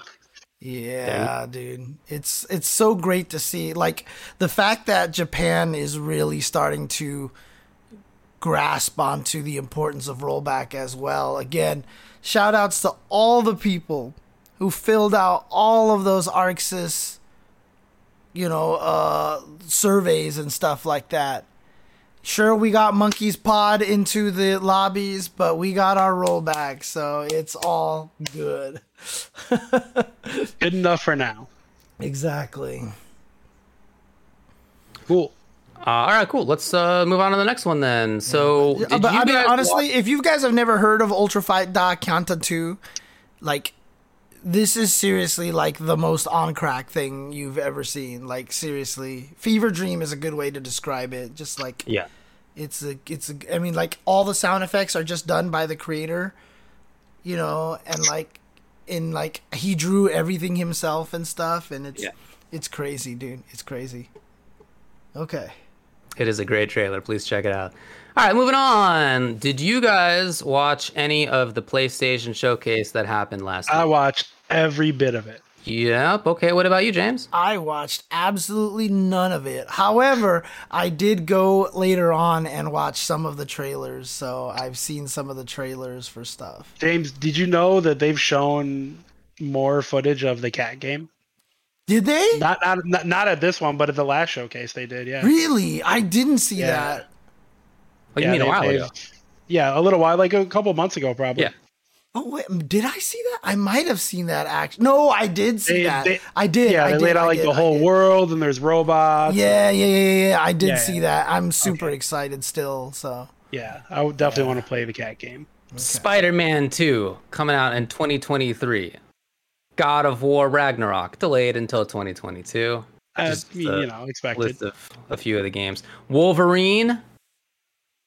You're excited? I'm excited about that. Seems like it'll should be cool. Made by the Spider-Man team. It's going to be great.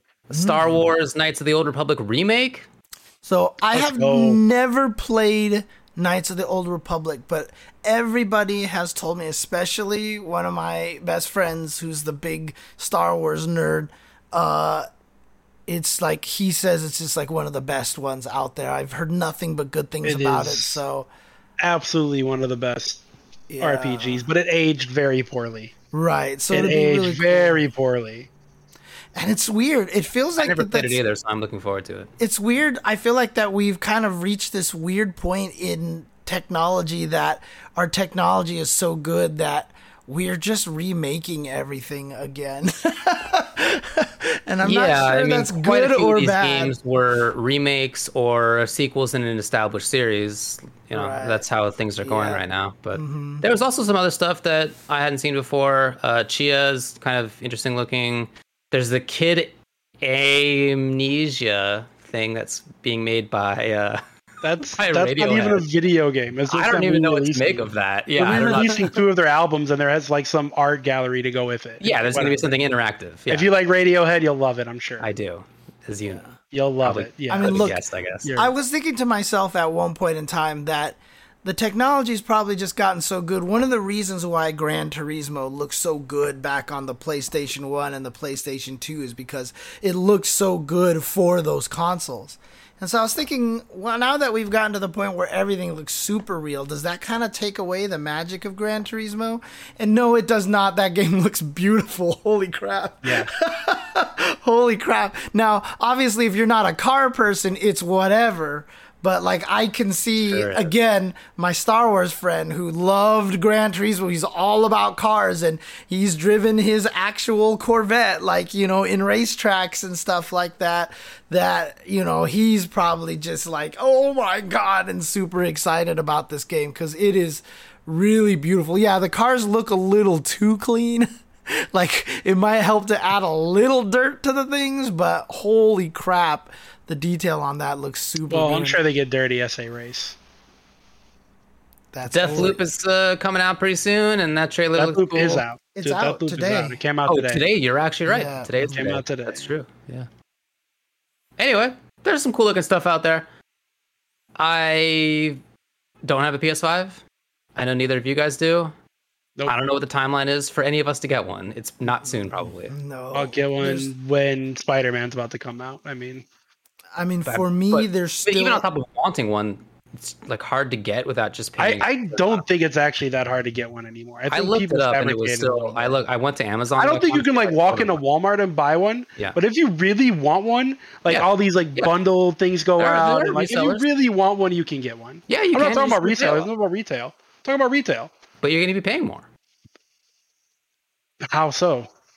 I mean, I haven't seen it just available for sale on like Amazon or whatever. No, you have to wait in line. You wait in digital line and then you purchase one. That's what I mean. If you really want one, you can get one. Okay, so you can't just walk into Walmart. You can't just hop on a GameStop and no, of course. But you basically, if you really want to get one, you can get one right now. Yeah, you keep your eye out. There's like you keep your eye out on Cheap Ass Gamer or Wario64 on Twitter. Exactly. And they throw out, hey, here's this thing. You try to get in there like trying to buy shoes, but I think it's a little bit easier than shoes. My problem is there just still hasn't been a console selling game for me on that thing. Yeah, that's what I said. I'll wait for Spider-Man. Right, and for me, Spider-Man probably is not going to do it either.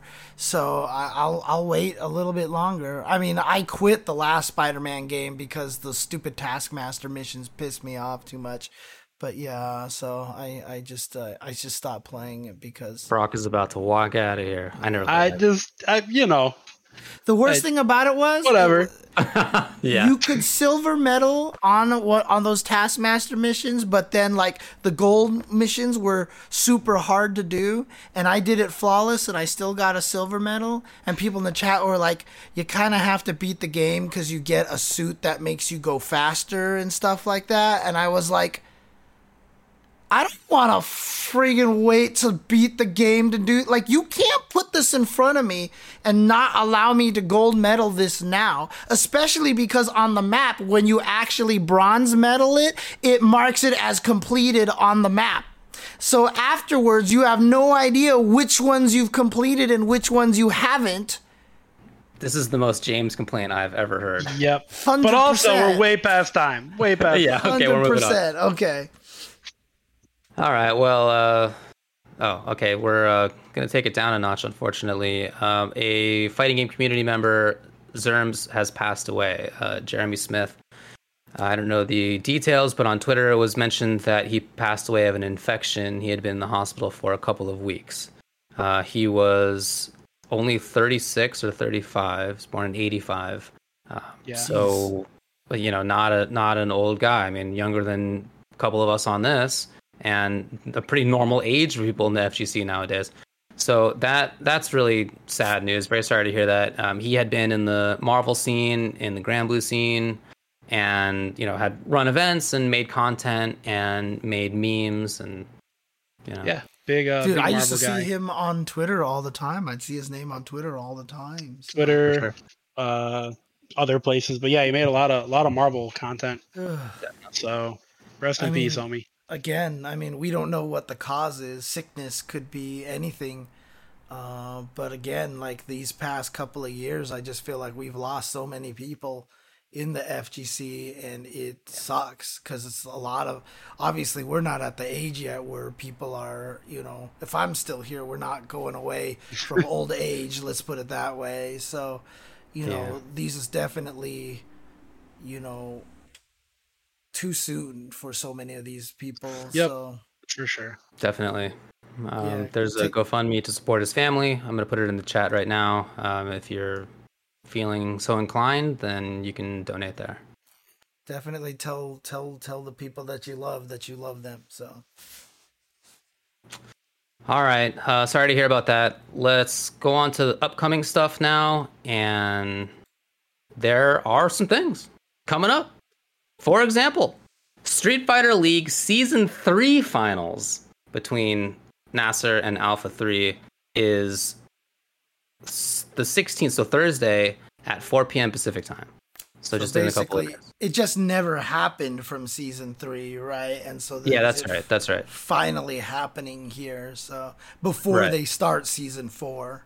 Yeah, and speaking of Season 4, the Season 4 JP starts on September 25th, and for US, October 7th. So both of those are starting up pretty soon. We'll talk next week more about what the teams and stuff are, but the teams, especially for the Japan one, are pretty serious looking. Gonna be cool. September 24th, Friday at 5 p.m. is the Commentator Cup. Just as a reminder, everybody, that is an event that we're going to be running on this channel right here, Ultra Chen TV. Sure do. And sure will. It's going to be all commentators, 16 players playing Guilty Gear Strive. Going to be a lot of fun to watch, a lot of fun to talk about them, and very much looking forward to that. We have a Matcherino for that, and the codes are ready for that. So if you go to matcherino.com/commentatorcupstrive, you can sign in there and please to donate.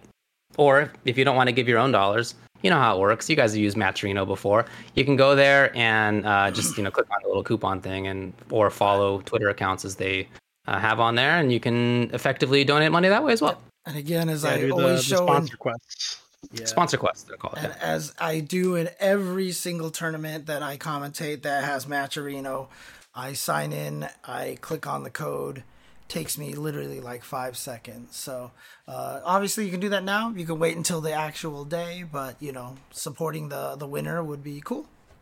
Absolutely. Yeah. And lastly, the ICFC First to 10 exhibitions were announced today. They're going to be on Majin Obama's Twitch channel. And starting on September 25th at 11 a.m. Japan time, there's going to be a First to 10 series in both Street Fighter Alpha 3 and also Melty Blood Actress Again current code. Cool. So that's cool. Man. Those players in Japan are crazy. I mean, I remember when 25th anniversary was out, and at Southern California Regionals, a bunch of the Japanese players came out there, including the one girl who was like the best ex-Chun player on the planet, basically. And you wouldn't think that Exism had any chance, but she did some massive damage in that. I think she got like 3rd place or something like that. Maki, that's what her name was. Yeah. So there you go. All right. Well, look forward to that. All right, let's get to this final category here. We have made excellent time, it turns out, for the mailbag. Alrighty, let's do this mailbag here. Sorry, I was not ready for this. Let's do this. Oh no. Let's do. We're looking at Nigel Thornberry and Ren and Stimpy in a fighting game. Sounds about right to me. All right. So the first question we have here comes from Drem via Twitter. Would you like the next Street Fighter game to be a new Street Fighter or a new Street Fighter Alpha?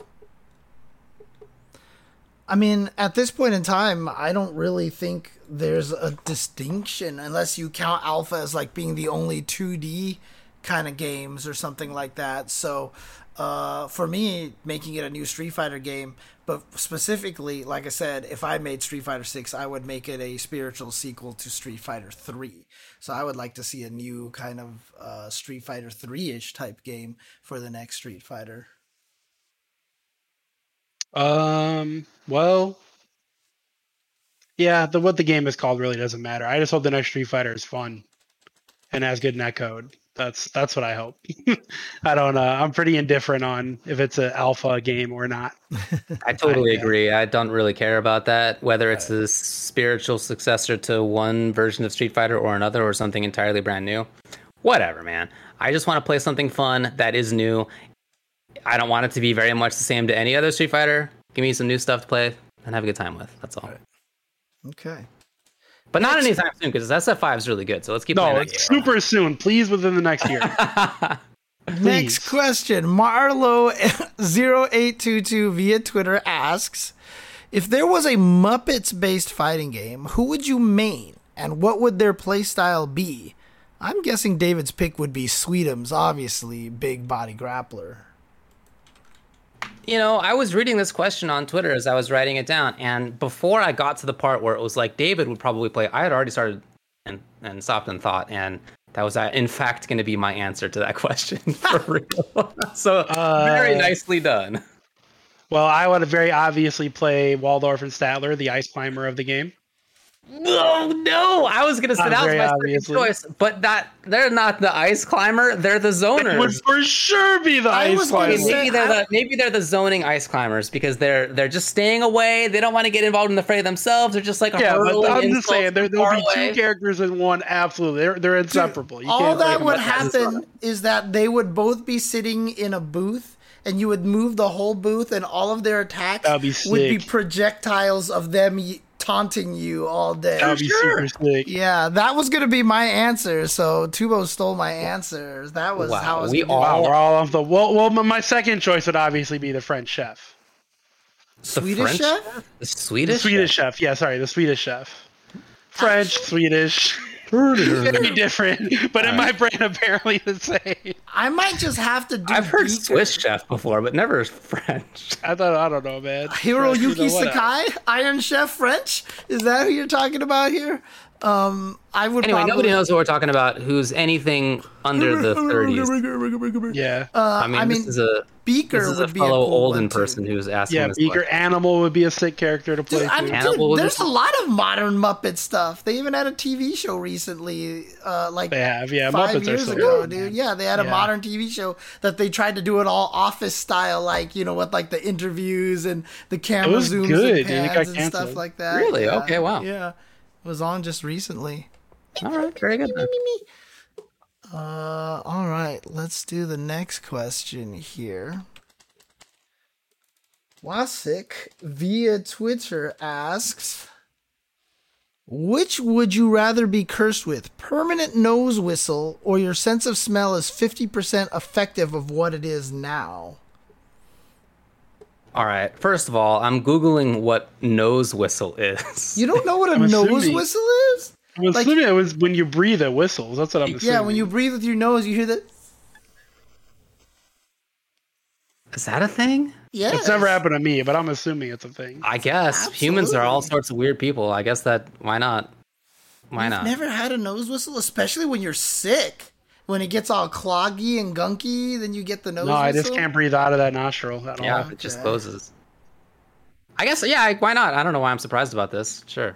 But right now, I would go for the second answer, lowering my sense of smell by 50%, only because right now I can really smell my cat's litter and it's really gross and it's kind of making me sick. Same. And I need to clean Gross, it same. right I need now. to change mine as well. I need to clean this litter right now because tomorrow during my lunch break, I'm going to get some You guys don't litter. scoop it every day? I scoop it every day, but it just eventually just gets gnarly. Stinks. Yeah, it Like is you have Wow. to. But I mean, I will say one thing. Having cleaned your cat's litter before, David, you have the largest litter boxes that I've ever seen in my life. really? Like you just have tubs. Like you could fit like 8 cats in that thing all at once. Wow. How often do you actually cycle out the whole litter in there? First of all, like basically one cat fits in there because I've seen 2 try to fit in there and they haven't made it work. Second of all, I don't know, maybe once a month. Dang, Damn, that's good, dude. I'm like once a week. dude. For real? But I buy really cheap, crappy litter. I buy Tidy Cat that's $2.99 for a giant bag. I mean, I have the same cat litter that David has, confirmed by his wife. So it's just my cats. Oh, my cats. That's another thing too. So I remember cleaning your cat litter box, and then the next day, 24 hours later, cleaning it again, and they barely did anything. Like my cats are like peeing and pooing in their litter box like constantly. Like I go 24 hours without scooping it and like the whole box is just full of crap, dude. I don't know what it is. Like my cats produce so much waste, dude, and they don't eat human food at all.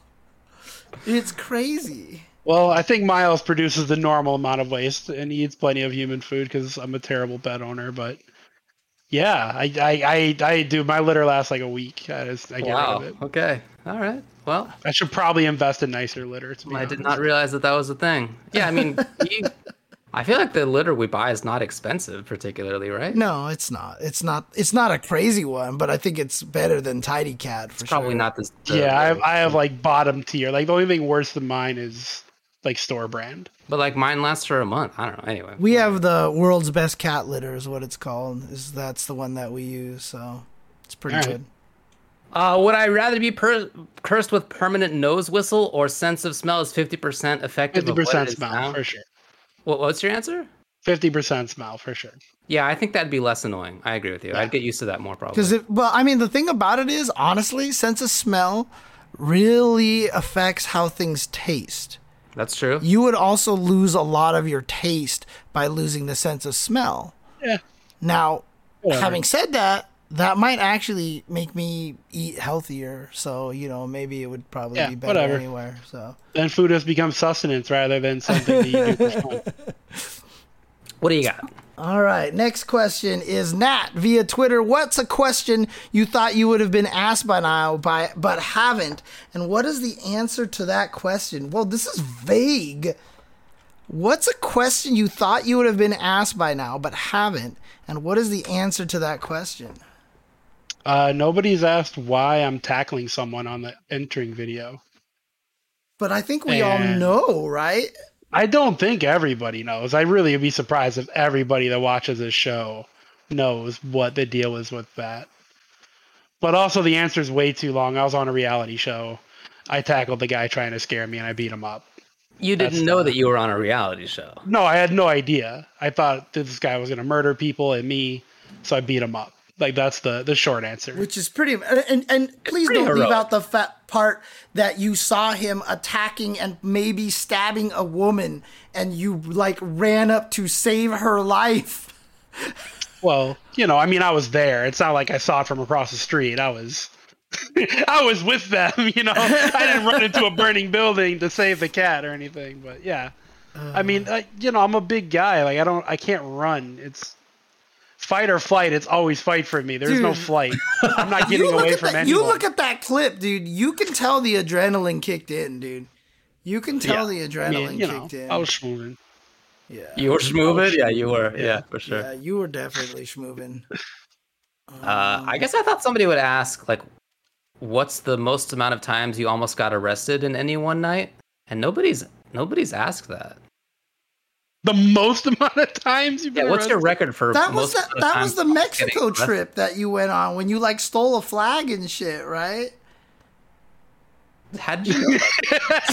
You talked about it on here. You've definitely told Yeah. the story on here. Yeah, you told that story. This was in Mexico when you like stole a flag off of the wall of a bar or something like that. And yeah. And then like a golf cart was involved or something, I don't or a think golf field, golf course, something like that. You were somewhere where we weren't supposed to be. that's a safe bet. Okay, fine. Never But yeah, mind. you've definitely talked about it on the stream before. I mean, the question that I want to ask, have you ever locked yourself outside of your car in an embarrassing situation? At least once, yes. Thank you. God, what was the question for me? Jesus. I mean, a lot of times ask me if I'm married or if I have kids, I guess. But I guess that's something that people do actually ask me. So what would be a question that people don't actually ask me? I mean, okay, well, here's one. People always assume that I am more of a cat person than a dog person, which in fact, that is absolutely not true. I am just an animal person, and I am that guy. Like, nobody ever asked me the question because they all think I'm just a cat person. But I am that guy that every time I see a dog on the street or anywhere, I'm like, dog, dog. And like, I have to go and ask the person if I can pet their dog. And like, whenever my neighbor's dog comes running up to me, she loves me to death. And I just hug the hell out of that dog. That dog has literally given me a concussion and shoryukened me before because I leaned down to hug her when she jumped up to greet me. And her head clocked my jaw into my upper jaw. And like, literally, I had like a mild concussion afterwards. It was pretty crazy. But I still love that dog to death. But you know, I love all animals. Like I just go, and it's crazy too, because a lot of times I'll be walking around and, you know, there'll be an attractive girl with a dog. And I'm like, I just really want to pet the dog. Like, I don't care about the girl, but like, how do you do this without being weird and awkward and stuff? But I mean, I'm the guy in the pet store that every time there's a pet walking around, like I like stalk the dude. Like, and the dog until I get to the point where I'm like, can I pet your dog? And they're like, sure. And then I get to pet the dog and stuff like that. You don't, I love dogs. So I'm just an animal person in general. So there you go. You should get a dog, James. I want to. In fact, I would have had one were it not for the commentary job. Honestly. Because I travel so much and I don't have anyone to look over the dog. I literally, I don't want to do that to a dog. I travel too much. My place is small and I want a really large dog. And so I can't do that. I can't, with good conscience, get a dog and travel as much as I do unless I get a significant other and, you know, we are serious and she can stay behind and take care of the dog kind of thing. So that's basically it. All right, next one. All right, next question here. Oops, that's the same question. Oh no. Let me paste this in here. There you go. All right. Deadeye Dave via Discord asks, what's the biggest animal you could defeat in an unarmed fight? Now, I'm going to say this. This is not the answer to the question. Someone asked what kind of dog I would get. I am a big fan of golden retrievers. I really, really want a grown up. Yeah. That's golden cute. retrievers. He was named Tommy after the White Power Ranger. Oh, the dang, Green Ranger. that's then White awesome. Ranger. That's Dude, pretty golden cool. retrievers are also very good with other animals. They're good with kids. They have very good temperaments. And so that's like, and they're just cute and freaking adorable. They're beautiful dogs. They're so beautiful. Nobody doesn't like a golden retriever, you know? Yeah, basically. Like, some people disagree on dog breeds, but nobody doesn't like a golden retriever. Yeah, dude, it's so, they're so beautiful. I could defeat a human. That's the biggest animal that I could defeat in an unarmed fight. A human being. Biggest human. You've seen the video of the guy who What about the punches a biggest kangaroo, human? right?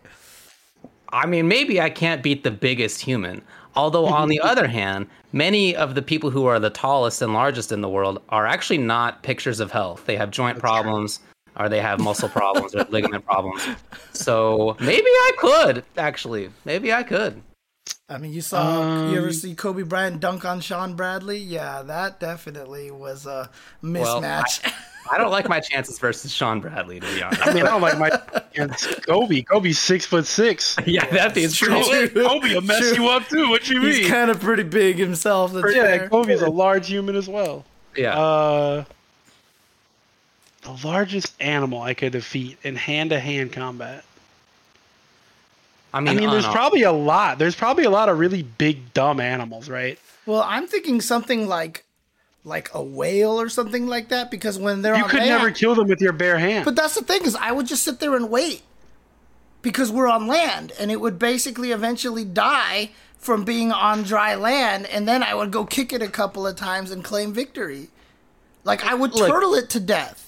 I guess you're using your human smarts, which is our big one-up on other species, but Then I still we feel got like that's not really what we're talking about here.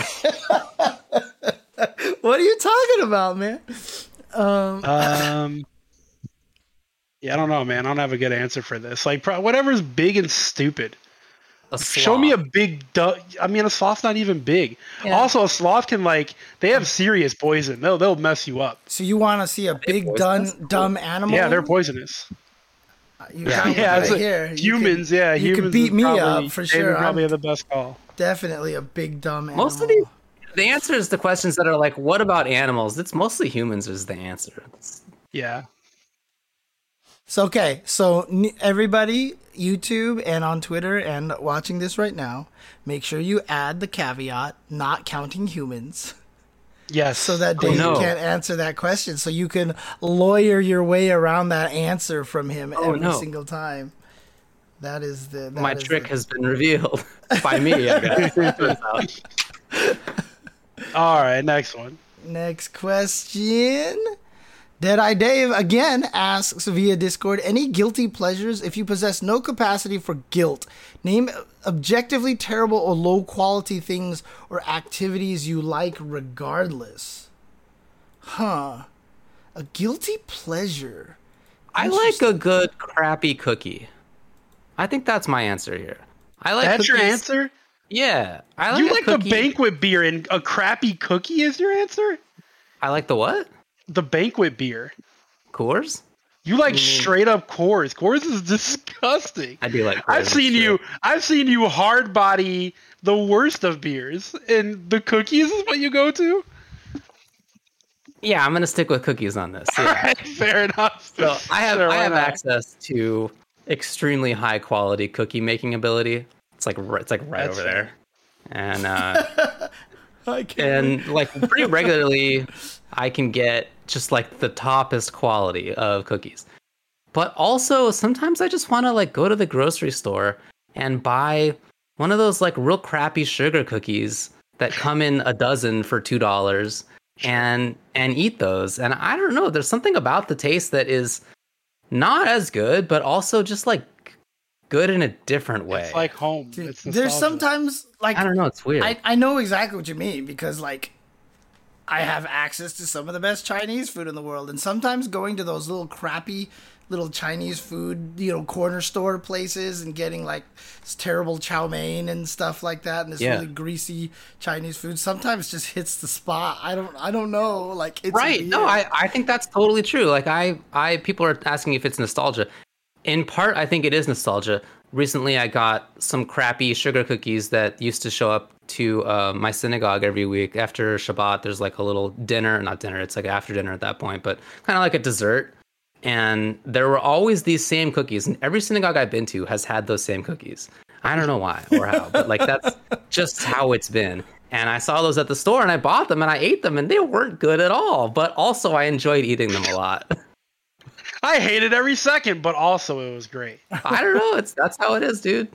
That's my guilty pleasure. And I definitely have to hide those. I don't normally hide the like food that I get, because like it's fine. But Would Kentley get mad at you if she saw that you bought them? She doesn't anymore, but occasionally she used to. Cantley, come to the I'll just stream. make you some cookies, Can't David. we- Damn it! That's exactly what she said. Dude, yeah, I why don't have you her. just I'm ask me to take texting cookies? her, dude. I'm texting her right now. Yeah, you should let her Where know. do you hide Look these in the things, cabinet, in the dude? back of the cabinet. Where are you No, hiding not all these my things, places. dude? I don't have any currently stored, but God. maybe soon. I mean, it's pretty obvious. My guilty pleasure is weed. I mean, it's illegal in my state, so I'm guilty. And let me tell you, it's quite a pleasure. So that's pretty obvious for me, I think, right? Yeah, I mean, I wish I could say like, I don't know. Like, obviously, we're all going with consumption stuff. Like, mine would probably be just Pepsi because, like, God knows that shit is bad for you, you know. And I drink. I mean, it could also be like media, right? Like, is there a really shitty movie you a love? shitty Or- movie, like shitty crappy movie, or bands, like some you know? crazy activity that you like to do for no reason. Like, I like backyard wrestling, you know, and like destroying seems fun. myself, you know. I would absolutely go to a James Chen backyard wrestling match. Holy Absolutely. shit! Dude, I would pay top dollar to see that. I have 2 mattresses and 2 box springs for myself to jump into right now. So, you know, I think that would actually work out. God, what would be a guilty pleasure for I me? like listening to Roller Girl. This is like an ongoing joke that I don't think anybody else gets, but I like it a lot. Can someone please ban Funko from the chat, you know, for saying Pepsi sucks? Oh, no. That definitely doesn't. No, Water sucks. It really, really sucks. don't actually ban him, Gatorade. but he is on my shit list right now. I see you, Funko. I All right, see you. Mikey. I see you. All right. All right, what's the Well- last one we got? Let's be quick about this. We're about to make the time. We got a minute and a half left. We're gonna be fast here. Once again, We have Mr. looked at the Discord for these questions for a while, so these are all Deadeye Dave in Discord because we just hadn't looked at it for the last 2 weeks. I don't know whose fault that was. All right, Whoever here we gathers go. these questions, I guess. Deadeye Dave via Discord asks, "What's your favorite travel abroad experience?" We answered this. Scotland. We answered Yeah, we've already this answered last this one. week. Oh, did we? This Okay. is- yeah, we did answer that one. It Yeah, was there you Scotland. go, then. And then James was Kuwait. Kuwait, yeah, and Oh, David's yeah. was I don't remember.